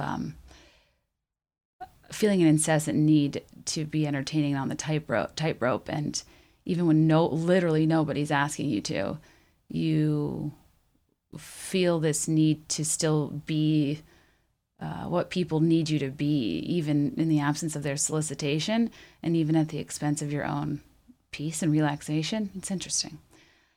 Jack Antonoff seems great. I'd love to have a quirky convo with him about like 90s cartoons, he effed with some one Saturday morning. To me, he like looks like a kid on the show Recess. He wears a lot of members-only jackets. And why is his button blurred out, do you think? Could not figure out what his button said. Moving on to 7, we now have pink twinkle lights. At Long Lake. She talks about how she was thinking when she sees a kid throwing a tantrum in a grocery store. Like, at what point does that stop? When do you like unlearn that? When do you start to become like more civilized? And I'm kind of like, well, A, do you go to grocery stores? And B, do you think that child is melting down because that child is seeing Queen Icon Legend Taylor Swift in the flesh? I would throw a tantrum. I would like bite into an avocado just to have my lips full and get attention, Hi, Taylor. I'm Kate. It's nice to meet you. If you wouldn't mind diverting your attention momentarily to stab this EpiPen into my thigh, I'm about to go into anaphylactic shock, but wanted to make sure to say hello and that I'm a huge fan and that I am curious what that word art meant, who it was from or about during Vogue's 73 questions right before you walked out the door about somebody being buried in your head. And I've Googled every combination of those exact words to try to figure out if it is from any piece of art or in another language. And I'm pretty sure it's an original quote, in which case it doesn't make a ton of sense, and I just need more intel. I probably wouldn't be able to get that out before the EpiPen. I've never actually had to use one on myself, and I don't even, knock on wood, carry one anymore, because fortunately my allergies are pretty mild. Let's see, what does she talk about? Oh, yeah, so it's really, this conversation isn't anything that I'll harp on. She just explains the logic behind picture me in the trees. Before I learned civility, I used to scream something. I forget the lyrics. I don't listen to this song a lot. I don't always need to go here. This is a type of like sad. It's kind of a nice to have a friend thing that if I'm in the mood, maybe, but I feel the song makes me feel sad. And there's some sad songs that make me feel the right kind of wrong. Leanne Rimes. Coyote Ugly, but this one's not one of them for some reason. It's just not landing with me currently, even though it's a beautiful song. We then go to August. So we know, and she confirms, that the triangle is James and Betty and this person in August. The person in August was never named. She says she calls them Augusta or Augustine. I'm gonna call her Gussie because there's someone in my family tree whose name was Augusta. And she went by like Aunt Gussie. And I'm like, that is the most fascinating, unfeminine name that I kind of don't hate. So Cardigan is from Betty's perspective, like 20, 30 years down the line. Taylor says she thinks Betty and James end up together. And then August is about this girl that James had this summer with named Gussie. And she's not a bad girl, nor hussy. She's a sensitive person that fell for him, and she was trying to seem cool. Like, she didn't care because that's what girls have to do. I'm reading what Taylor said. But then he goes back to Betty. And there's the type of villain in stories that takes your man and is what she's found to be a myth because everyone has feelings and wants to be seen and loved. And it is an interesting point, kind of, especially coming from the angle of, we all are on high alert for man stealers, home wreckers, But I think that we're very, as a society, unfavorable toward the mistress. Not that I think we need to be mistress apologists, but I think it is totally fair and human and important to acknowledge the reality of empathetically looking at that type of situation and really thinking about not what it looks like on the outside, but what the motivations from the inside are. Because you have to remember, not only people lied to and made to feel like they aren't doing anything wrong, it's kind of the opposite. I think sometimes the other woman, like, they're made to feel there's like a nobility to incurring the risk to like save or rescue the other person from this relationship that they don't want to be in, that they're actually just cowardly not exiting because they want to have their cake and eat it too, to quote Mary-Kate and Ashley in Holiday in the Sun, as if they made up that quote. But I think that, it's an interesting point. And she said that she wrote a long time ago in like an iPhone note, she writes lyrics she wants to incorporate in that in, 2012 or something. And I would love to see her iPhone notes, because Blank Space, I think, was an amalgam of all her most like clever one-linery, like da-da-da-da, almost housewife tagline-y lyrics. And I have iPhone notes of like so many of random ideas and like one-liners that never make any sense, because I never take the time to write down their context. So I'll just like open my iPhone looking for like my grocery list, but then I'll see one iPhone note entitled Vera Bradley Cooper, and that is it. No text in the body, just that headline. And it's what I assume is a killer Halloween costume where I dress as Bradley Cooper from A Star Is Born, while also dressed in head to toe oppressive pink and green paisley. But I guess that's it, but maybe next year.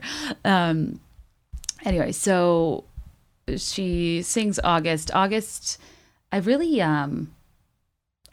like August's chorus and bridge, and I loved watching her sing this acoustic, and this song like belongs in this kind of pared down setting, and I think it would be a good contender for a single. I think like I'm less drawn to the storyline of August, but I do think what she's saying is valid. So also it made me laugh when Jack got so excited to like play the guitar just a little harder when the beat dropped in the last chorus, but like we couldn't audibly hear it harder. It's just the body language is great. So when we get to This Is Me Trying, she talks about addicts and how they fight, like the concept of fighting for something every day that you don't get a pat on the back for, the kind of invisible struggle, how someone's best case scenario is very often most people in the room's worst, and how it feels when somebody doesn't know how hard you're trying because it doesn't meet their standards for what trying hard looks like. But sometimes our standards and requirements of what our standards and requirements that we hold others to are void of any like recalibration of what someone else's version of the best or their best is, right? Everyone's operating from a different starting point some days when it comes to mental health. And I think this is what she's talking about. And she talks about how this song, she examines like a person who's driven to a cliff, then to this like overlook and thinking like I could do whatever I want in this moment and it could affect everything forever. But then they turn around and go home, and how that could be seen as not trying, but the fact that the best they could do is turn around and go home is a form of trying. And then the second verse is about somebody who feels like they have a lot of potential. And this is like my whole spiel I talked about, because I strongly agree with this in terms of I attribute, I don't know, I hate the word success because it's like not a static state and it's so subjective, but like whenever I'm interviewed and people are like, what do you think is the key to, doing unique things or having a few things work or whatever? Honestly, I think a lot of people with so much potential are perfectionists, and perfectionists can't be entrepreneurs. Like you can't, if you need perfection, there's very little you're going to be able to do on your own. I mean, that in like an entrepreneurial sense, if you want to go out on your own, work for yourself, have a creative job and career, perfection doesn't exist in the absence of a customer's opinion, whoever your end user is. And B, anything creative is inherently subjective, and perfection doesn't exist. So you're signing up for a career to essentially drive yourself crazy trying to achieve a moving target. And I think that because I really don't think I'm anything special. And I sat down and thought, why have I done these things? And why do people think they're interesting? And why is it different? And it's honestly because I'm fine with B's. I'm a B student, always have been. My parents were okay with B's. They rewarded effort and not excellence. They really made it a point to make sure to honor the ways in which I was smart that the school system didn't always recognize. I was always writing and reading and doing poems and drawing and all these things. And I never, even though like I feel like the third party grading system didn't always highlight the ways in which I could contribute, I feel like through like the arts, I really kind of found myself. And that's why the arts I think are so important. And just even being able to lose yourself in a medium and be okay with experimenting for experimenting's sake, And I think it's just really hard for a lot of perfectionists to go out on their own and do things when they cannot handle, when everything isn't executed flawlessly, when the entire point of an iterative minimum viable product, like entrepreneurial process, is to test and learn, to iterate, to be in a feedback loop where you're in a constant state of improvement. But if you need something to be done right the first time and are too proud, or that's the wrong word, but like you're too fixated on needing to do something right to the point where you even needing to need improvement is too daunting. Like it's a really challenging place to be in. I think a lot of people face this. And even though I could, in some senses, like I'm extremely neurotic and insane about everything I do and needing it to be of a certain quality and whatever. But I have a built-in margin for error. I'm okay with it. I think that that's kind of what Taylor's speaking to. And like when you are a person that gets so much of your self-worth from like a third-party metric like grades, when you go out into the world and don't have that anymore, you don't really have a way to measure your own success. Whereas I feel like I never really put much stock in grades and I never really got my self-worth from them. I did well enough, but that was not a source of really anything for me. So I felt quite free in the absence of grades. So it is interesting how people are a bit different in that sense. But I actually I'm not a huge fan of this. Like I'm indifferent to the song This Is Me Trying. But I think I need to maybe spend more time with it because I really liked her speaking through how people get out of school and have less chances to get gold stars, and talking about this from the perspective of an addict or a perspective of a person every second is trying not to drink. And it's just an interesting angle that I think is helpful as humans to carry with us, in that it's not this is me trying, like I'm trying can be really, you could see it as like a whiny or incorrigible disposition, but it's not that. It's that trying is a metric that's difficult to quantify, and the horsepower you're putting behind your effort is highly contingent upon your life circumstances. And it's not about, hey, look at how much I'm trying, but just the declaration of the act of trying itself. The lack of quantification of how hard the person's trying is a really beautiful way to reiterate that when someone's struggling, not driving off the cliff is trying. Every sip they don't take is trying. To try is not to succeed, but to break inertia. And that song, from that angle of this is the best I can do, and I'm not asking or needing you to compare it to what is your best or the objective best in this circumstance, I just think brings a whole new layer of depth and empathy and human experience to it. The song, I really, really like it. Sorry, guys, I'm so slow, and I know. This is the risk I take. in trying to do this overnight and staying up and just rambling because I know I'm not going to have time to edit and then I'm going to be mad at myself for being long-winded. But I hope you can forego quality at times in favor of speed. By speed, I mean a podcast longer than the special itself. Anyway, guys, we're going to move on to illicit affairs now.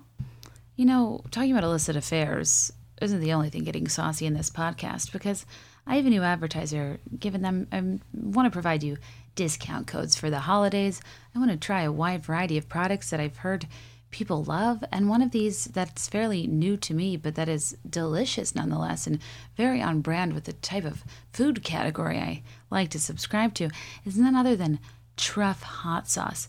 You guys, you know, the ad copy's like, hey, mention if you like sauces. I'm like, do I like sauces? Did I do a deep dive about aiolis in March to ease everybody's quarantine fears? My favorite food group is condiments, and Truff hot sauce is no exception. It's legitimately a luxury hot sauce, which is maybe what I would call myself if I was a racehorse, that makes every meal 5 stars. It's crafted with a signature blend of red chili, black truffle, or organic agave nectar, and savory spices. The product is amazing and it tastes wonderful, and I'll eat it with scrambled eggs or hot wings or chicken tenders or whatever I can manage to put in my air fryer. They feel much more refined eating it with delicious truffle hot sauce. But beyond that, like, this is one of the reasons I wanted to work with Truff, is because their packaging is unbelievable. And I know that sounds bizarre for a hot sauce, but truly, this is a great holiday gift, and you can get a variety pack of 3 that will have its flagship hot sauce, the hotter hot sauce, and premium white truffle hot sauce. You can also get them individualized for an elevated stocking stuffer. There's limited special edition white truff and VIP white and gold gift boxing that's like perfect for a holiday gift. And it's just, everybody loves hot sauce, but it just so rarely does it come in like an elegant matte black and gold foil like gift box. I truly, my jaw was on the floor, but you don't have to listen to me. It's been featured on the Today Show, Good Morning America, Rachel Ray, Food Network, Food and Wine. There's an up-and-coming star named Oprah that did feature it on her favorite things 2 years in a row. And people love Truff, and it's clear why now that I'm a newfound convert. And I think you guys should see for yourself why it's the #1 best-selling sauce on Amazon and in Whole Foods nationwide. So if you want to see for yourself why Truff is the biggest hot sauce on Instagram and TikTok, get 10% off site-wide when you use promo code BeThereIn5 at truff.com. That's 10% off everything, including the white Truff VIP box and Truff variety pack, just in time for the holidays. Just shop at truff.com, TURFF, F as in fantastic.com, and use promo code BeThereIn5. I just love a turnkey gift, you guys. Honestly, it's the gold foil packaging on a hot sauce. It's stunning. It's stunning. I was amazed. Okay, lastly, you guys, thank you for your patience as you support my livelihood in this podcast and my, stay up and do this, what is now 5 a.m. I take this job seriously, and I want to be able to, the part of being independent is being flexible and being able to do things quickly and respond quickly without any red tape. And when Taylor Swift drops things last minute, I want to be able to talk about them with people, and I want to provide that for you. So anyways, all that to say, the reason, I'll pull an last minute all-nighter, or I'll prioritize doing stuff like this because this is my job, and the way I get paid is through these ads. And some could say that me reviewing Taylor Swift content is one of my favorite rituals. I'm not gonna lie, I didn't know it was in a multivitamin, but then Ritual is out here being like, oh, FYI, there's GMOs, synthetic fillers, sugars, artificial colorants, animal byproducts like sheep's wool and gelatin from hooves and hides in my multivitamins. And I was like, excuse me? And I started using the product, and it's a clean, vegan-friendly formula with key nutrients that it comes in forms your body can actually use. There's no weird extras. And it's, a product that was made by a skeptic for a skeptic. And I'm grateful because it supplements a lot of the nutrients I don't think I'm getting in my chicken tender hot sauce diet, such as vitamin D3, for example. I think one of the big competitive advantages, differentiators of Ritual is not only their commitment to transparency in their ingredients, but also their beautiful packaging and bottle and their clear capsules, but also they're delayed release capsules, and they dissolve later in less sensitive areas of your stomach, so you can take them with or without food, which is huge for me in the morning. And they leave behind this minty, fresh I don't even know how to explain it. They like make your breath and mouth refreshed with this like mint aftertaste. I don't even know how they do it. It's quite incredible. But Ritual now is expanded with different life stages in mind, and they've scientifically developed these products to help support different life stages, and they now have multivitamins available for women, for men, for teens, including their best-selling prenatal vitamin. And Ritual is just here to make your healthy habits easy. They're delivered to your door every month with free shipping always. You can start, snooze, or cancel your subscription anytime. And if you don't love Ritual within your first month, they'll refund your first order. I and Ritual both believe that you deserve to know what's in your multivitamin. We shouldn't be dissecting its contents with a layer of assumed mystery like we do a Taylor Swift album. We should know exactly what we're getting when it comes to our health and wellness. And that's why Ritual's offering my listeners 10% off during your first 3 months if you will visit ritual.com/BeThereIn5 to start your Ritual today. Again, that's Ritual offering my listeners 10% off during your first 3 months. Visit ritual.com/BeThereIn5 to start your Ritual today. Okay, so I just watched Illicit Affairs. Not gonna lie, I didn't get much from that explanation. I was hoping for something sadly juicier, but also in doing that, her explanation made me feel kind of bad for wanting that. So she starts by saying this was the first album where she didn't feel like she had to be autobiographical, and this is also something I very much sensed from her and feel like we were all accurate about. And we've talked about on the podcast before that she used to feel like the fans needed to hear a strip from the headlines account of her life, and it ended up, even though it's a good marketing tool to open up about your life via lyrics, for her it was incredibly confining because there's so much more to writing songs than what you're feeling in your storyline, is what she said. I remember what I wrote down that she said. But yeah, and I think too that songwriting, like their art is rooted in reality, but there's so many liberties you take with words just for the sake of rhyming or cadence. And your word choice is so dependent on like what you're trying to convey and how you want to come across, and you're so likely to tweak so many different things about a song because your goal isn't necessarily to make it align as closely as possible to truth as you can. Your goal is to make it a good song and to make the lyrics good and to convey a message. And the broader message isn't going to adhere to your reality. Nor does that's not required of anybody who's making art. And she always has been transparent about her lyrics being confessional, and that's why we hold on to them and analyze them. But I even have to remind myself, like when you watch her making the video stuff or making the song stuff from Reputation, especially, you kind of see in real time how lyrics happen. And it's not like this sitting down, deliberate writing of poetry where you're hung on every word. It's a lot of trying to like work things out and find the right thing to plop in this specific place that you can't really find the right word or thing for. And so you might completely alter the plot in favor of this thing that sounds really good. You know what I mean? So she said that this album made her feel like free in that sense.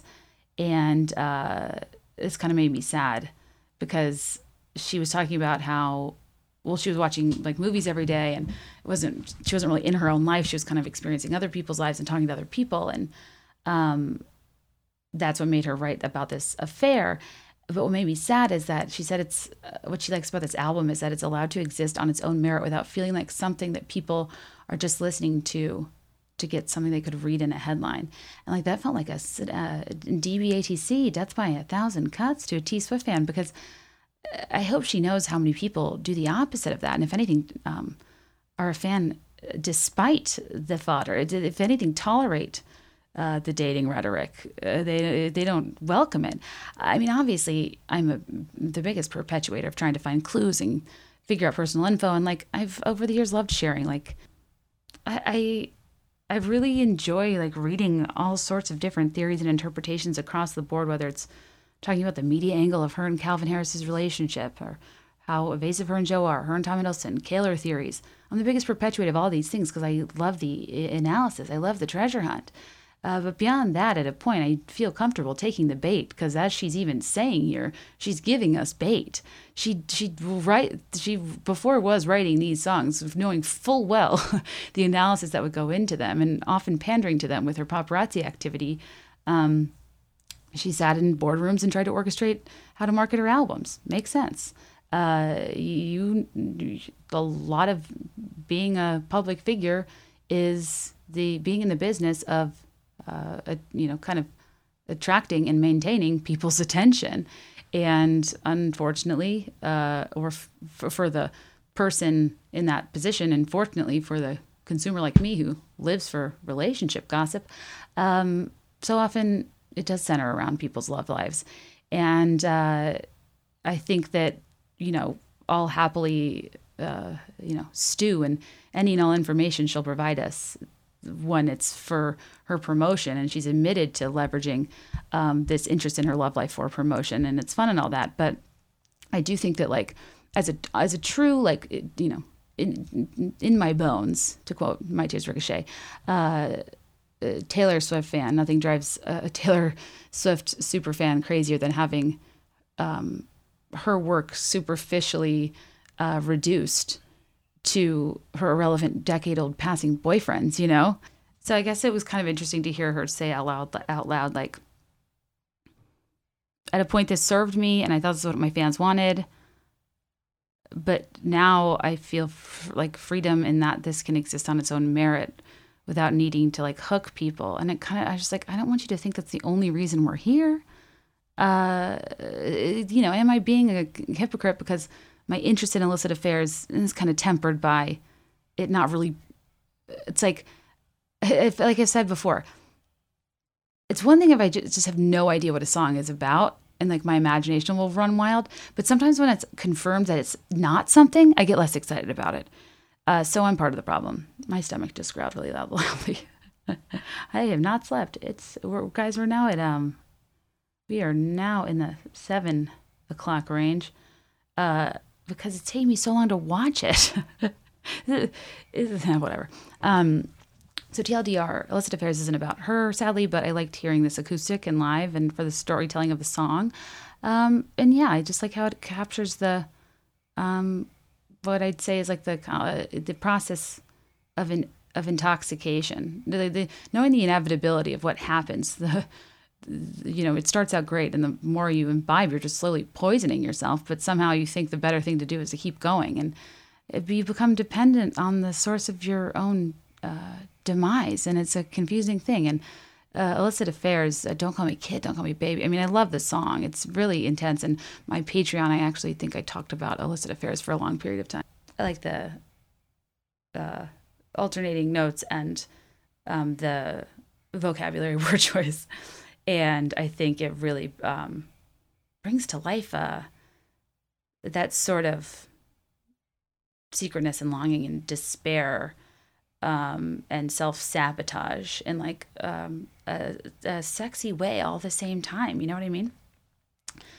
And I think I just really love what started in beautiful rooms ends up in some parking lots. I'm not great with my lyrics right now. Need to be a little more alert. So we're now back in a velvet shirt dress with an elastic sleeve. It's a lovely rust color. I'm going to guess it's Free People. Let me look. I've confirmed it is Free People. There's one on Poshmark for $198. We stand an approachable price point. So before Invisible String, she talks about going down rabbit holes, thinking about fate, as one does, and that Erin wrote music that she wanted lyrics to attach to it. And I mean, she very much nailed the lyrics to this song. I don't listen to the song a lot. This is where the album kind of tapers off for me, as you'll remember from my Patreon, until we get to Peace. To me, Invisible String feels like an audible format of a precious moment statue. It is sweet, and it is innocent, and it is uncomplicated. And it's the type of sentiment that runs through the patrons of a fine retailer like a Hallmark store, perhaps a Lifeway Christian store. It's a very sweet, everything happens for a reason concept, and the biggest, not bombshell, but she talks about the inspiration from this song being, like, after sending her ex, like, a baby gift. And it is true how, I mean, you think back on the Taylor Swift Joe Jonas saga forever and always, like the Ellen, thing, the Ellen thing was the moment that launched 1,000 ships. And by that I mean, like, the abbreviation for relationship, like a bunch of shippers. And I feel like this is when all the shippers became obsessed with who Taylor Swift was dating, because she brought us into this amazingly, charmingly like spiteful and vengeful attitude of a scorned teenager that I was here for then, here for now. And Joe Jonas was at the peak of his fame and caught in the crossfire. And assuming like Last Kiss, Forever and Always, like these songs are about him that are so intense. And I assume this was one of her first major heartbreaks. It is so fascinating to think, of yourself in that moment and never imagining yourself on the other side, being able to sit there, not only being okay with the person that just broke your heart, being with somebody else, or being genuinely happy for them, right? And since we never picture that being a reality when we're in the thick of the difficult thing, it's important to reflect on that when we're in the moment where we're contemplating things like fate and how we're all tied together. And I love that she brought up the Joe I was not expecting to hear about during this song. By track 12, I'm now realizing that, similar to Kevin Kennedy, Long Lake Studios is a red, ruddy undertone that I don't hold against it. But, Kev's been too tied up with his Cutco knives and has used the blades to sever his invisible string, which should have been leading him to a better skincare routine. I don't know why I'm comparing Long Lake to Kevin Kennedy, my alter ego, but I just am starting to slowly notice things about it that I once romanticized. It's still a beautiful cabin. It's just perhaps more rustic than I initially thought. I also thought maybe Aaron lived there, but it's just he / the National own that studio, which it makes sense that studios would be wilderness vibes. I love that. So now we're at Mad Woman. So she talks about how when someone does something to you and they offend you, but then your response becomes the offense. Rather, like it's no longer about the thing they did. It's essentially, gaslighting, right? Like making you feel crazy by how you're responding instead of addressing the matter at hand. And she's talking about how there's someone in her life, and it's interesting because I'm like, are you talking about a Scooter type person? But the way she positioned it, Scooter's not in her life. You know what I mean? I feel like she kind of positioned it more so somebody more in her circle that she has a communication disconnect with. But this song is so incredibly harsh, and to me, obviously has to be about Scooter. I just feel like unless I missed something in the way she set it up, it wasn't overly pointed to him at all. And maybe she's being careful because of the, women on the side lyrics. But she talked about how the madness you feel being made to feel like you have no right to respond, or that you're crazy or angry or out of line by responding to somebody who offended you first. And she was trying to figure out a way to say, like, why does this feel so bad? And I thought that was an interesting way to frame it too, of like not needing to get off her chest all these thoughts, but rather the instinct to examine, like, why is this so frustrating? Because it's hard to capture. You're mad about the original thing, but then you're more mad about being denied the right to respond and be mad, and it becomes almost not about what it's about. And then frustratingly, you're the one that's even taking away from the integrity of your own point and argument you were trying to prove in the first place by having to respond and pander to the person's gaslighting. It's I don't know. No one likes a mad woman. No one, like, people are so ridiculously, unfairly sexist in the way that women aren't allowed to get worked up and angry, and that it's off-putting if we react more than we respond. And there's just, we're on the hook to be doing and behaving in the right way constantly. But what happens when somebody does something to you that doesn't warrant your composure? And I just think the expectation that's put on us sometimes to always be on our best behavior, and that it's unbecoming and immature. It's just like, how many men explode and blow up and yell all the time like it's nothing? It's an interesting thing. But anyways, I feel like of all the songs that I wasn't obsessed with live is maybe this one. I feel like I need that. It felt this version of Mad Woman in and of itself is controlled and held back, I think, by design. It's kind of, I think, it's almost taking back the narrative in the sense of it kind of is pandering to what people theoretically want women to do, right? Is to like not react and to like calm down and to chill, blah, blah, blah. But there's something very spooky about a person who is very much manufacturing their calm state, and they're seething underneath it. And there's something very threatening about a relentless commitment to pleasantry in the presence of immense tension and anger that makes the person all the more threatening. And I almost feel like the tone in which this song is delivered is more calm and restrained in an effort to be more threatening, almost playing back the game of knowing that a strong reaction or something more bombastic perhaps would be exactly the thing that she's kind of being gaslit for. And it's very confusing. It's because we want to be allowed the latitude to react how we want and not have to respond in a way that's palatable to people when we're trying to address this issue. There's also something empowering about being like, oh, you want me to be calm? I'll be calm, but you won't know it's coming. You know what I mean? Anyway, sorry. I have such issues rambling. I'm going to skip Epiphany. I skipped it in the initial one. I'll skip it now. She wanted a string song. She wanted to tell a sports story. When she heard the music for Epiphany, I 1,000% thought, and I got excited for a minute about the song. I thought she said she had just seen Save the Last Dance, and I thought, wow, well, you're behind. And also, were you honestly inspired by Julia Stiles' choreography? Because it is elementary. But I do love Ice Cube, Put Your Back Into It, which I think was on the soundtrack. But honestly, I'm deeply moved by any dance movie from that era, be it Coyote Ugly, Center Stage, Save the Last Dance. All up with some Step Up. It was a little later, but I remember thinking, like, wow. When I heard the violins mash up with P.D. Pablo's Show Me the Money, I was like, is this a New York Philharmonic? Like, wow. Two worlds definitely can collide and get along and produce an incredible musical number at the end that is both traditional with an edge, tradition with a twist. Every dance movie just ends with like, well, we're going to honor the way you do it, but we're also going to do it my way. And then the person who like modernizes the thing that was a little stiff before gets all the glory and praise. Very Hallmark Saves the Town, you know?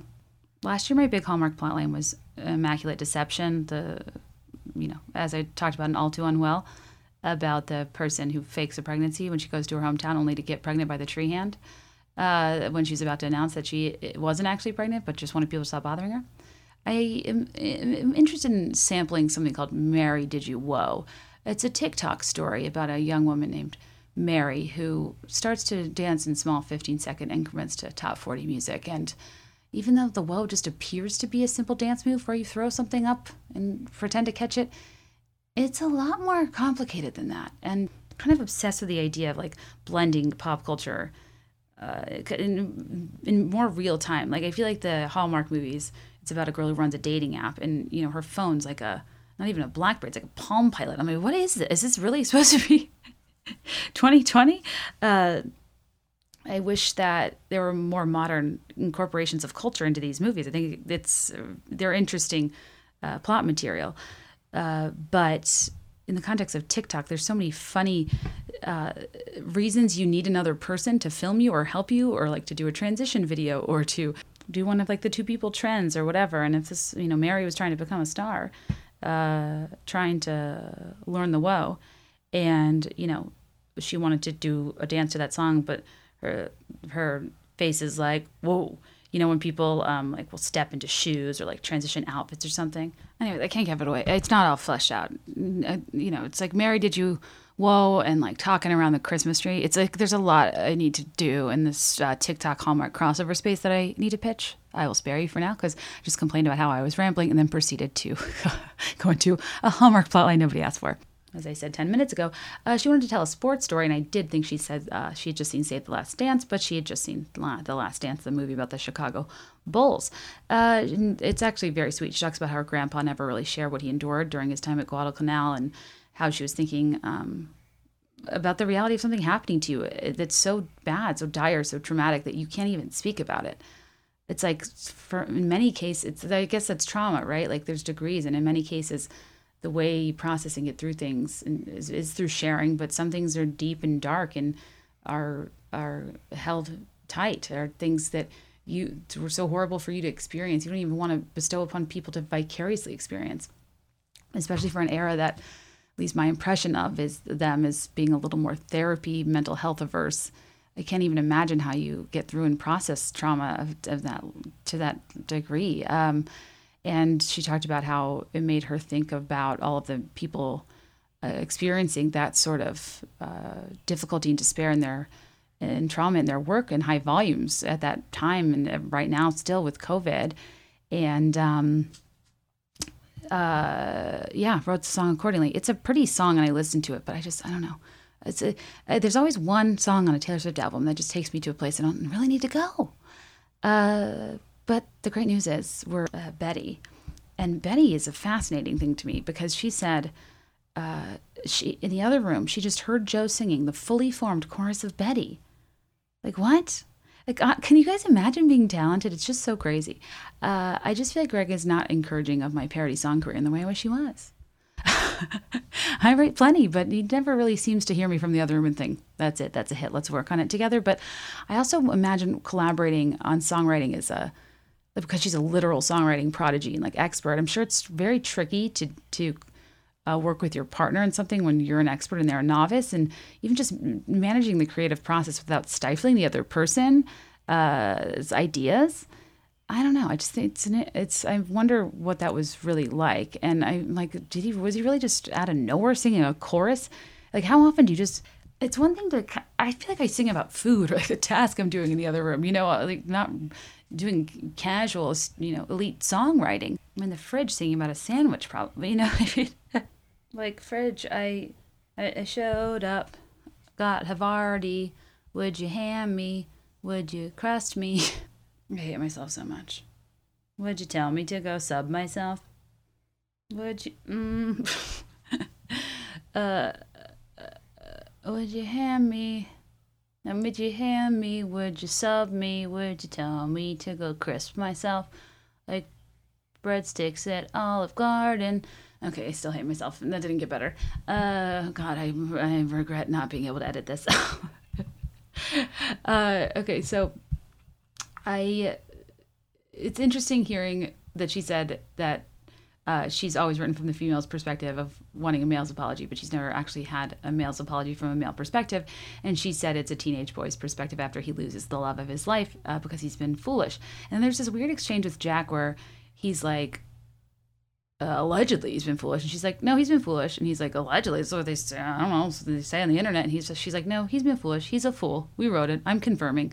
And then Jack is like, well, allegedly, according to the internet, well, I don't know who William Bowery is. So it's like, I just thought that was a weird thing to include. It was a weird exchange, and it was almost suggesting that this song is to a degree personal or about William Bowery because he's associating what it's about so closely to William Bowery's identity and the joke that he doesn't know him. But why would it matter if he does or doesn't know him if they just wrote like a hypothetical fictional song? You know what I mean? I feel like there was something weird there that I can't quite put my finger on that was a little suspicious. And she alludes to like a heartbreak or, reopening of scars or whatever. And a couple times. And I think I don't know. I'm curious if there was like a major point of turmoil or a major issue they had at one point, which she's still a little scarred from. Can't really tell. Let me know what you think. As you all know, I like Betty. It's definitely a top 5, but I don't know. I don't vibe with this song as much as like August, for example, if we're going to go the upbeat route. I kind of wonder, I'm like, at what point did she incorporate Blake Lively's kids' names? Part of me was like, what are the original words, baby instead of Betty? Baby, yeah, you know what I mean? It just seems easy. And then maybe Betty was like an easy fit, and then the rest went from there. But the actually more likely thing is trying to find something that rhymed with she says and using Inez, which is very Chainsmokers school of rhyming for me. But, what are you going to do? If she wants to rhyme proper nouns, it's her prerogative. So, yeah, I guess it was educational in a sense to learn about Joe's role in Betty, that he magically started singing it out of thin air in the other room, which I find odd and fascinating. I'm fascinated by the concept of a brand new songwriter writing with a significant other who also happens to be have an elite skill toward it, and how that was. I'm assuming they isolated and quarantined together in LA, I guess. I'm not totally sure. But yeah, there's something that's missing there for me with the point of Betty. And I think I'm just so not as invested in the love triangle. Even though I did like, the Justice for August moment we had, or Gussie rather. Anyway, moving on to my one of my personal favorite all-time Taylor Swift songs that I will listen to very selectively, that it's hard to call it a favorite when it's like kind of intense and slow. But when I really think about it, this and My Tears Ricochet on this album specifically are like two of the strongest showings she's ever had lyrically. And Peace blows my mind and is just so autobiographical for the way I feel about myself, almost to the point where it feels like wrong to listen to. I almost am like, it's kind of like her comment about being forthcoming about all I do is try, and feeling like, is this too true? I feel like I don't even want to play Peace for my husband. But the thing is, he's probably not looking into it in this way, but this is, I guess, how I see it.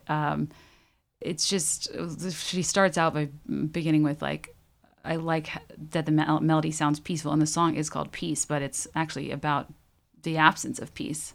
It's about the unrest. And I was like, yeah. And she really, I don't know, I enjoyed this part of vulnerability, especially between her and Aaron, because Aaron kind of opened up finally. And she's talking through how deeply personal this song is for her, which I guess this one was specifically about her and not folklore of somebody else. But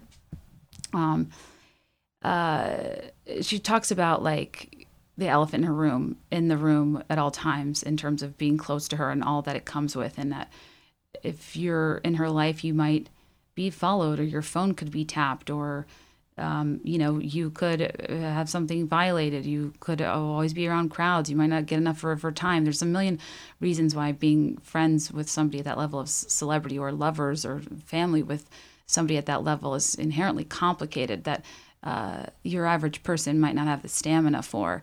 And just the exhaustion of constantly qualifying that to people is one thing. But beyond that, just being a person who desperately wants to provide peace for her partner, but the ways in which she cannot are simply not within her control.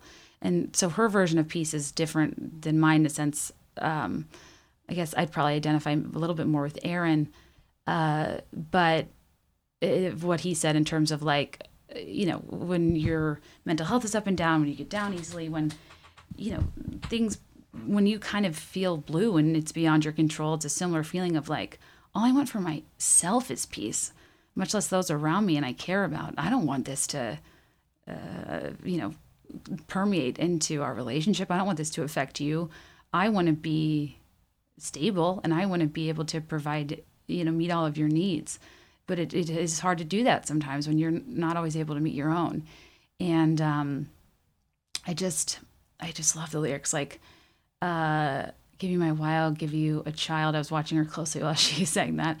Not because it's all that, matters, but because I definitely, there's certain themes and words and stuff like I'll kind of choke up on when I sing and talk about it. And even though, women are so much more and I don't want to pry, I definitely am interested just in not like, when are you having kids? Do you want to have kids? Like just centering it on that, but rather like, what does that look like for a celebrity? Because I can see either being like thinking it was a lot easier, more straightforward than your average person, just because you could always afford and have help and still do whatever you needed to do, get all the trainers, all the chefs, all the fears I have about the ways in which my health, well-being, body, job, life will be affected, largely could be corrected by cash. But at the same time, it would be so incredibly daunting to be raising something like vulnerable, that you want to be able to give that peace that due to your circumstances you can't, as evidenced in this song. It's very interesting. But I just, spoken word, we just need to go revisit this because it's just unbelievable. Even the line, "But I'm a fire and I'll keep your brittle heart warm," moves me to tears. If your Cascade Ocean wave blues come, all these people think love's for show, but I would die for you in secret. The devil's in the details, but you got a friend in me. Would it be enough if I could never give you peace? And what's so interesting is I was so hung up on, my mind is so blown, but like the concept of that a fire is a problem, but it's also a solution. I guess really all the elements, fire, water, air, everything is like, it serves an essential purpose that also in excess or in the wrong context or mixed with the wrong thing is catastrophe, is catastrophic. And focusing, if you're a fire with all the issues that could come with that, focusing on the positive byproduct of being able to keep somebody warm, I think is really beautiful. And all these people think love's for show, but I would die for you in secret. It's just so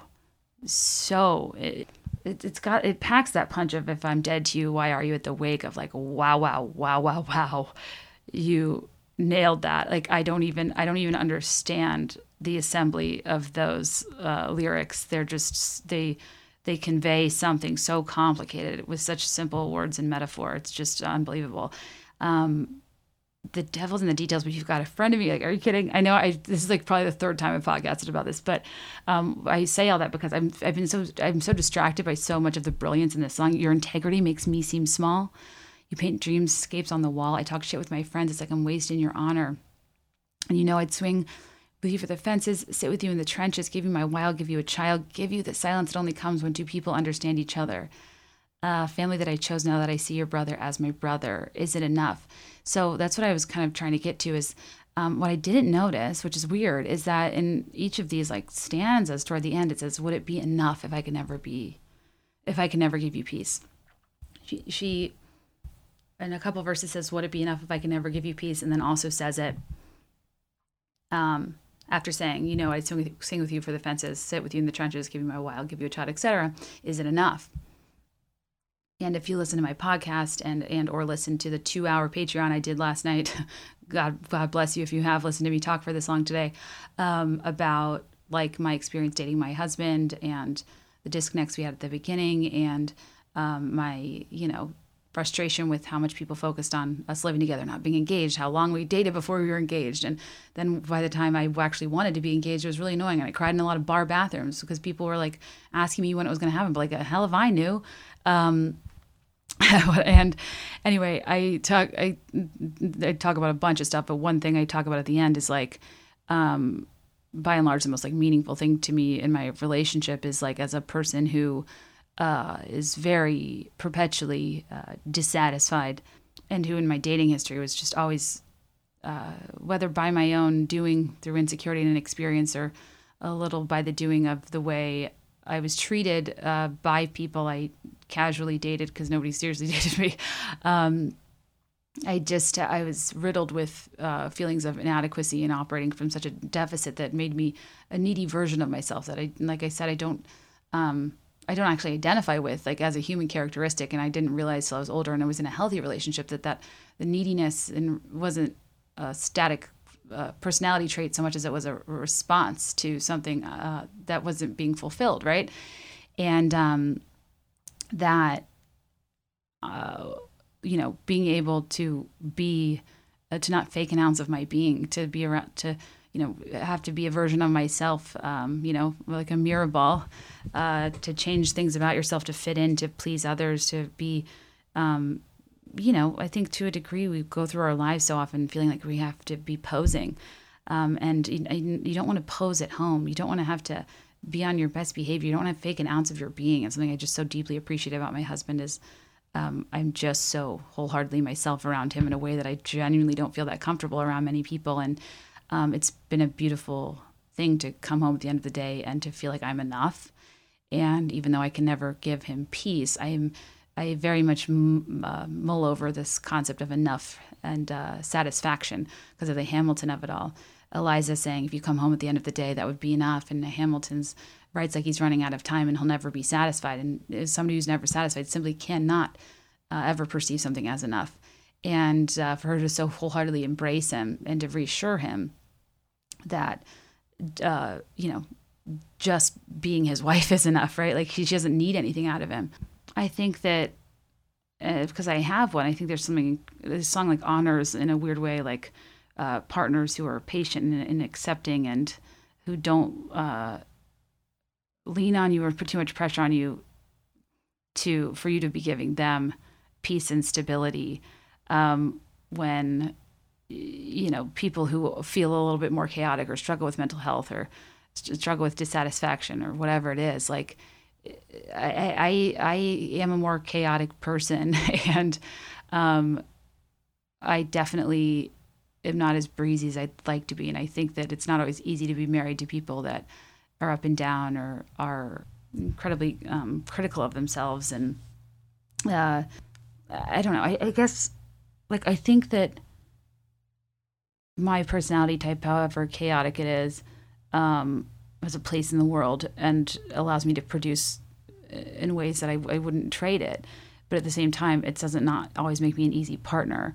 And I'm just very appreciative that, even though most days I'm utterly unimpressed and feeling horrible about myself for some reason or the other, for a thing I signed up for, by the way, it's a really beautiful and important thing to be made to feel enough, even on the days where you yourself are very much convinced that you are not enough. And for a partner to be so patient and kind and not love you because it's easy, but like love you despite it not being easy because it's worth it. And you bring something to the table, right? And I think that like creative and complicated and people that deal with, mental health issues, people that, have different personality and communication styles that are a little more chaotic and involved than others. Like we're not all easy breezy partners, even though, and I think sometimes we over harp on our inability to give somebody peace because it's the thing we're seeking and we're almost projecting onto our partners that that's what they want too.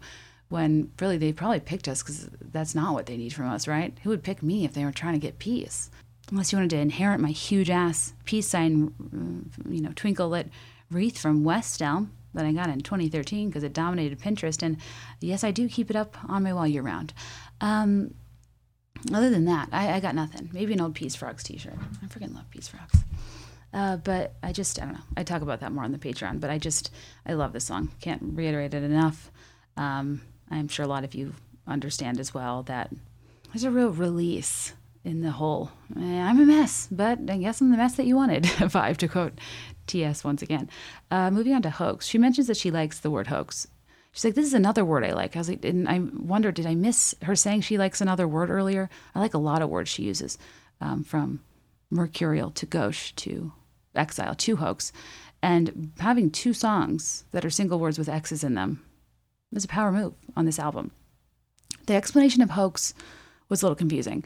It's already a confusing song, and now knowing it's about multiple people and scenarios, and they kind of didn't really close the loop on why they chose the word hoax, which is kind of the thing I've been interested in this whole time, is figuring out this like kind of meaning behind that as I've mused. I thought honestly this was like maybe a broader metaphor for fame, and that the ultimate hoax is the parasocial relationship between a star and their fans, and there's this sense of like faux closeness, and the reality of the relationship is one that they both genuinely believe in, but it's a hoax.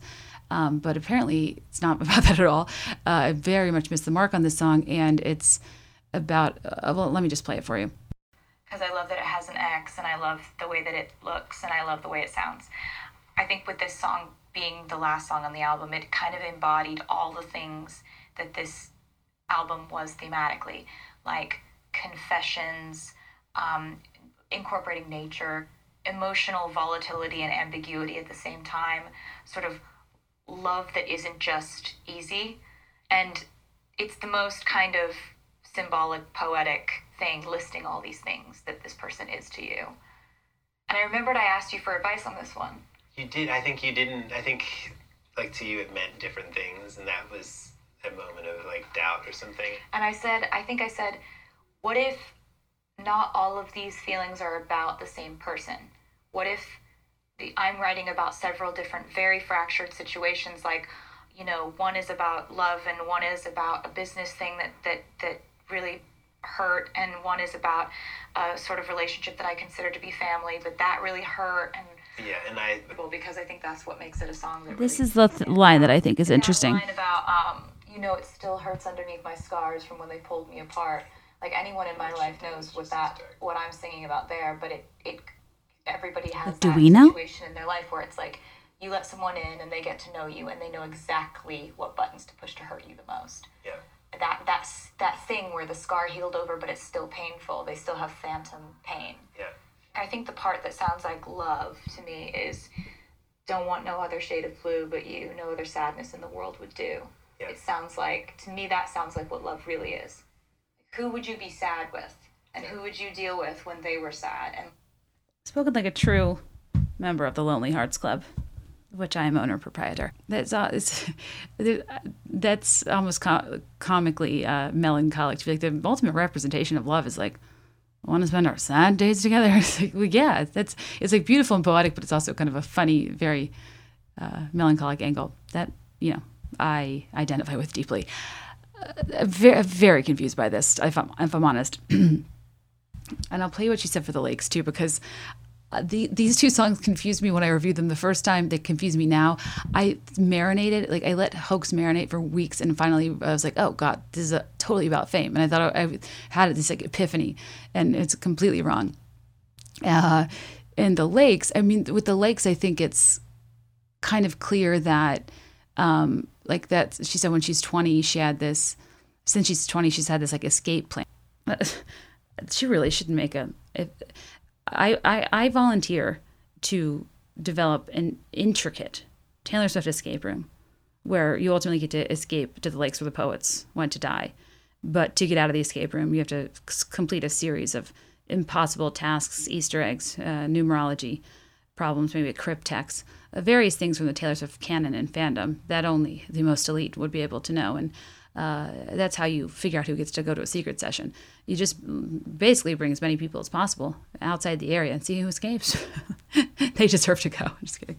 I would love to build a Taylor Swift escape room, and that would be really interesting. I made a very elaborate scavenger hunt for my husband for our anniversary. It's on my Instagram highlights if you want to see it. It's homemade. Very fun thing to do during quarantine.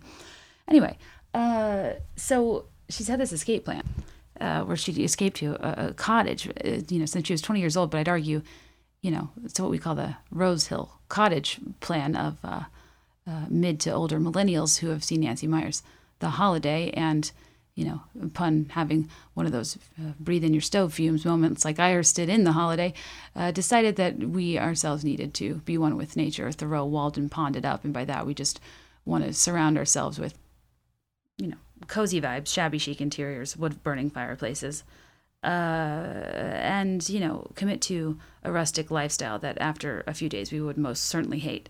But the idea of it seems so charming and uncomplicated, and it's really the cottage core of it all, the folklore of it all. It's the idea of something we get lost in. I think we all have a cottage plan. And I support Taylor's wholeheartedly if that's what she wants. But when she was describing the lakes, this is the last one I'll do, and I'll just play some of it for you, then I'll wrap up. Because Hoax as the ending song for the record, I thought was interesting for a couple weeks, but then I wanted to actually come in with the real last song of the record, which is this song that, The Lakes, which shows you exactly what, it kind of is the overarching theme of the whole album, of trying to escape, having something you want to protect, trying to protect your own sanity, and saying, look, they did this hundreds of years ago. Yeah. So, was that confusing to you guys? Her saying, Hoax would work for a couple weeks, but then this was the last missing piece of the puzzle. And I was like, I'm really not following. And I'm also really tired. But Hoax is, they never explain the premise of Hoax or the use of that word beyond that she liked it. And that, or what Hoax was kind of trying to get at. And then, so it's not like I felt clear on the ending as is, but for her to be like, that worked for a couple weeks, but then I wanted this to fill in the missing puzzle piece. I like The Lakes. It's not something I listen to often. It's kind of a road trippy vibe song. And I love the wordplay of Wordsworth and whatnot. And did you see her seething face when she was singing the word Wordsworth? Wild. She's a again master at the Artful Disc, but I think that like I get the escape plan, and I get wanting to escape from it all, and I get that the importance and meaningfulness of having somebody to escape with. You know, would you run away with me? Yes, babies fly like a jet stream, but that information is not particularly new. But beyond that, it's like, I don't know. If the puzzle piece that she's putting together, that's like in contrast to Hoax, I guess, is that, you know, the deeper meaning they were talking about that I actually quite like, which is everybody wants to escape, and we're in a really unique position where we cannot. And we might all have our backup plan or our cottage or our thing we look to as our out. That we almost, the idea of is a crutch for us to maybe not have to face the real way to emotionally escape issues that often has very little to do with your physical surroundings. But in this context where we're forced to only be able to escape with our minds and our work and our creativity and our self-improvement, it is very quarantine themed in that she channeled her angst during this time into this album. A lot of us, I think, have done a lot of different things to cope with being stuck and isolated and lonely and away from the people we love. And, like I said a lot of times when I was like doing ads for, companies that have courses, and she said it very early on, like something about getting back to basics and doing what we love at our core. And when we're, kind of suffering and struggling, we are sometimes like our truest selves. And I think that's kind of the full circle thing for me is the importance of, like for hundreds of years, like these poets, like since the beginning of time, not just hundreds of years,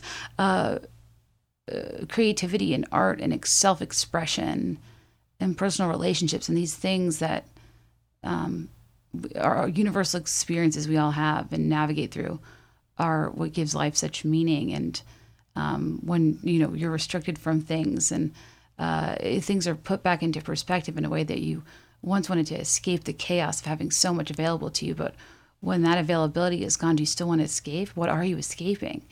And how can we ask ourselves these existential questions and answer them through art and share and express ourselves in ways that can get through to other people and help them process and feel less alone? And I think I see the lakes being a good capstone because it's almost like the lakes is her destination where she wants to go to get away from it all. But in writing this album, she was forced to be away from it all and realized that's not necessarily maybe what she wanted. But she can still romanticize about the cottage and romanticize about the lakes. And I think sometimes our escape plan, our backup plan, our destination, it's not always about us actually getting there. It's about us working toward that idea, romanticizing and fantasizing about that idea. And maybe for her, it was less about the location and the lakes itself and more about finding that person that she can escape and run away with when it's all too much, I don't really know. But for me, the lakes is, I don't see it as being, she kind of said it ties in so much of the album. Like this has everything, nature, emotional instability, or like whatever she said. But I don't actually see it being that, tying that much together with the album. I kind of see it more so being the inverse metaphor for what we're going through. And the reason, this album, she kept saying, was born out of isolation. And to end with a song that she wrote about dreaming of isolation, following an album that was written in spite of that very isolation, I just find to be interesting and to represent the great contradiction I think many of us feel in this time. I think, I don't know, we feel robbed of our joy, of our personal relationships, of our lives, of travel, of the sources of things that give our life such meaning and help us write the narratives and the memories and experiences that are our personal forms of folklore. But in a weird way, we're all kind of collectively, universally living a piece of folklore in the history of the world, in the history of the United States. Of this time is like, this isn't, as we all know, unprecedented. And I don't know, as I was finishing out this show, I was like, there's something interesting to being so frustrated and wishing away all of this so badly. And it's awful. I want it to be over too. But it's going to be interesting to look back on and to revisit the very folklore we wrote and the ways we adapted and changed during this time. Not in a way that I romanticize or silver lining any of it. I hate all of that. None of this needed to happen. But I do think there's something interesting where it's so hard to recognize and realize your insignificant moments while they're happening. And so often the significance is extracted through a memory or a tale told in retrospect, as many do with folklore. But even in our moments of isolation, even when we feel like we're not doing much, even when we feel like our life is not as rich and we're being robbed of the things we love and bring us joy, in a strange way, life is marked by those things, by their presence or their absence. And either way, we're writing a form of folklore. Either way, this is something baked into our stories. And either way, I guess it's up to us what we ultimately do with it. And I apparently pull all-nighters as a 33-year-old woman to exhaustively talk about things Taylor Swift makes that end up being longer than the actual thing Taylor Swift made that you should probably just watch and not listen to my commentary on. But I figure since the holidays are weird this year, I know a lot of you I saw in the Facebook group are celebrating alone. I'm just trying to put out, pump out some solid hours of content in the event. You'll allow me to sit at your table. I would be so honored. The best table is the one you're sitting at. Remember that. There is always a way to make things interesting or meaningful or to treat yourself, or even if you find minutes, nay, seconds, where you can do something nice for yourself, treat yourself, get all the, honestly, rather than a turkey, I'd love to just have a few bites of like all my favorite fast foods or takeouts, and then just eat it throughout the week. That sounds actually kind of amazing. I should make a list of my formal internet rabbit holes. I just don't want anybody to feel lonely. Please don't feel. I think that we can choose how much stock we put in holidays. They don't always have to be the holidays jolliest, coziest, most well decorated. Like the holidays can really mess with your head, and I don't want people to overthink it or like it needs to be something special. They need to make sure to spark joy or do something for themselves. But rather, I just don't want people to feel isolated or alone or. I don't know. I just think that the trappings aside, the decorations aside, the food aside, I think the real thing we're being robbed of is like togetherness, right? And human connection. And these things are important for our mental health. And while I almost embarrassingly can be kept warm by the company of a super lengthy Reddit thread, I know not everybody is that big of a loser and wants actual human interaction. So I hope you can Zoom or FaceTime some people, listen to me chat your ear off. I actually should put on the Facebook group a list of my favorite internet rabbit holes, one of which is a game called GeoGuessr that I'm obsessed with that drops you in the middle of the world in Google Earth, and based on context clues, you have to figure out where you are, and it's so fun, and you learn a lot about language and stuff. And the other one is like a list of strangest Wikipedia articles. It's super long, and it will last you hours. And those are things I like to do when I'm feeling anxious. But I want to both consume and learn, something you do not do here at the Be There in 5 podcast. We don't learn a thing. We live, we laugh, we love, we lurk. We lake. Long Lake did things for me. This was good for the soul. I hope you enjoyed it too. Thank you for listening to this recap. God willing, you made it this far. I'm just going to go back through and like arbitrarily cut a 10-minute chunk somewhere because it's just too long. But I love you. Thank you for everything. Happiest Thanksgiving. I am so thankful for you. Take good care of yourself. This weekend will pass if you're not having the best time. If you're having the best time, I'm happy for you, and I hope you're doing so safely. I'm going to play a bit of a song from my favorite, one of my favorite YouTube channels, Music Maestro Mashups. It's also in the episode notes. This is a mashup, but actually, Exile and it's The Lakes and The Last Time, and I thought it was interesting. Sometimes these mashups are chaotic, but sometimes they work. And, it's kind of poetic when you think about the lakes and her wanting that to be her last time, or last destination, if you will. If you'd ever consider sharing with a friend if you like this episode, just send it to them, or I don't know, post it on your story. If you're private, tag me, that'd be awesome.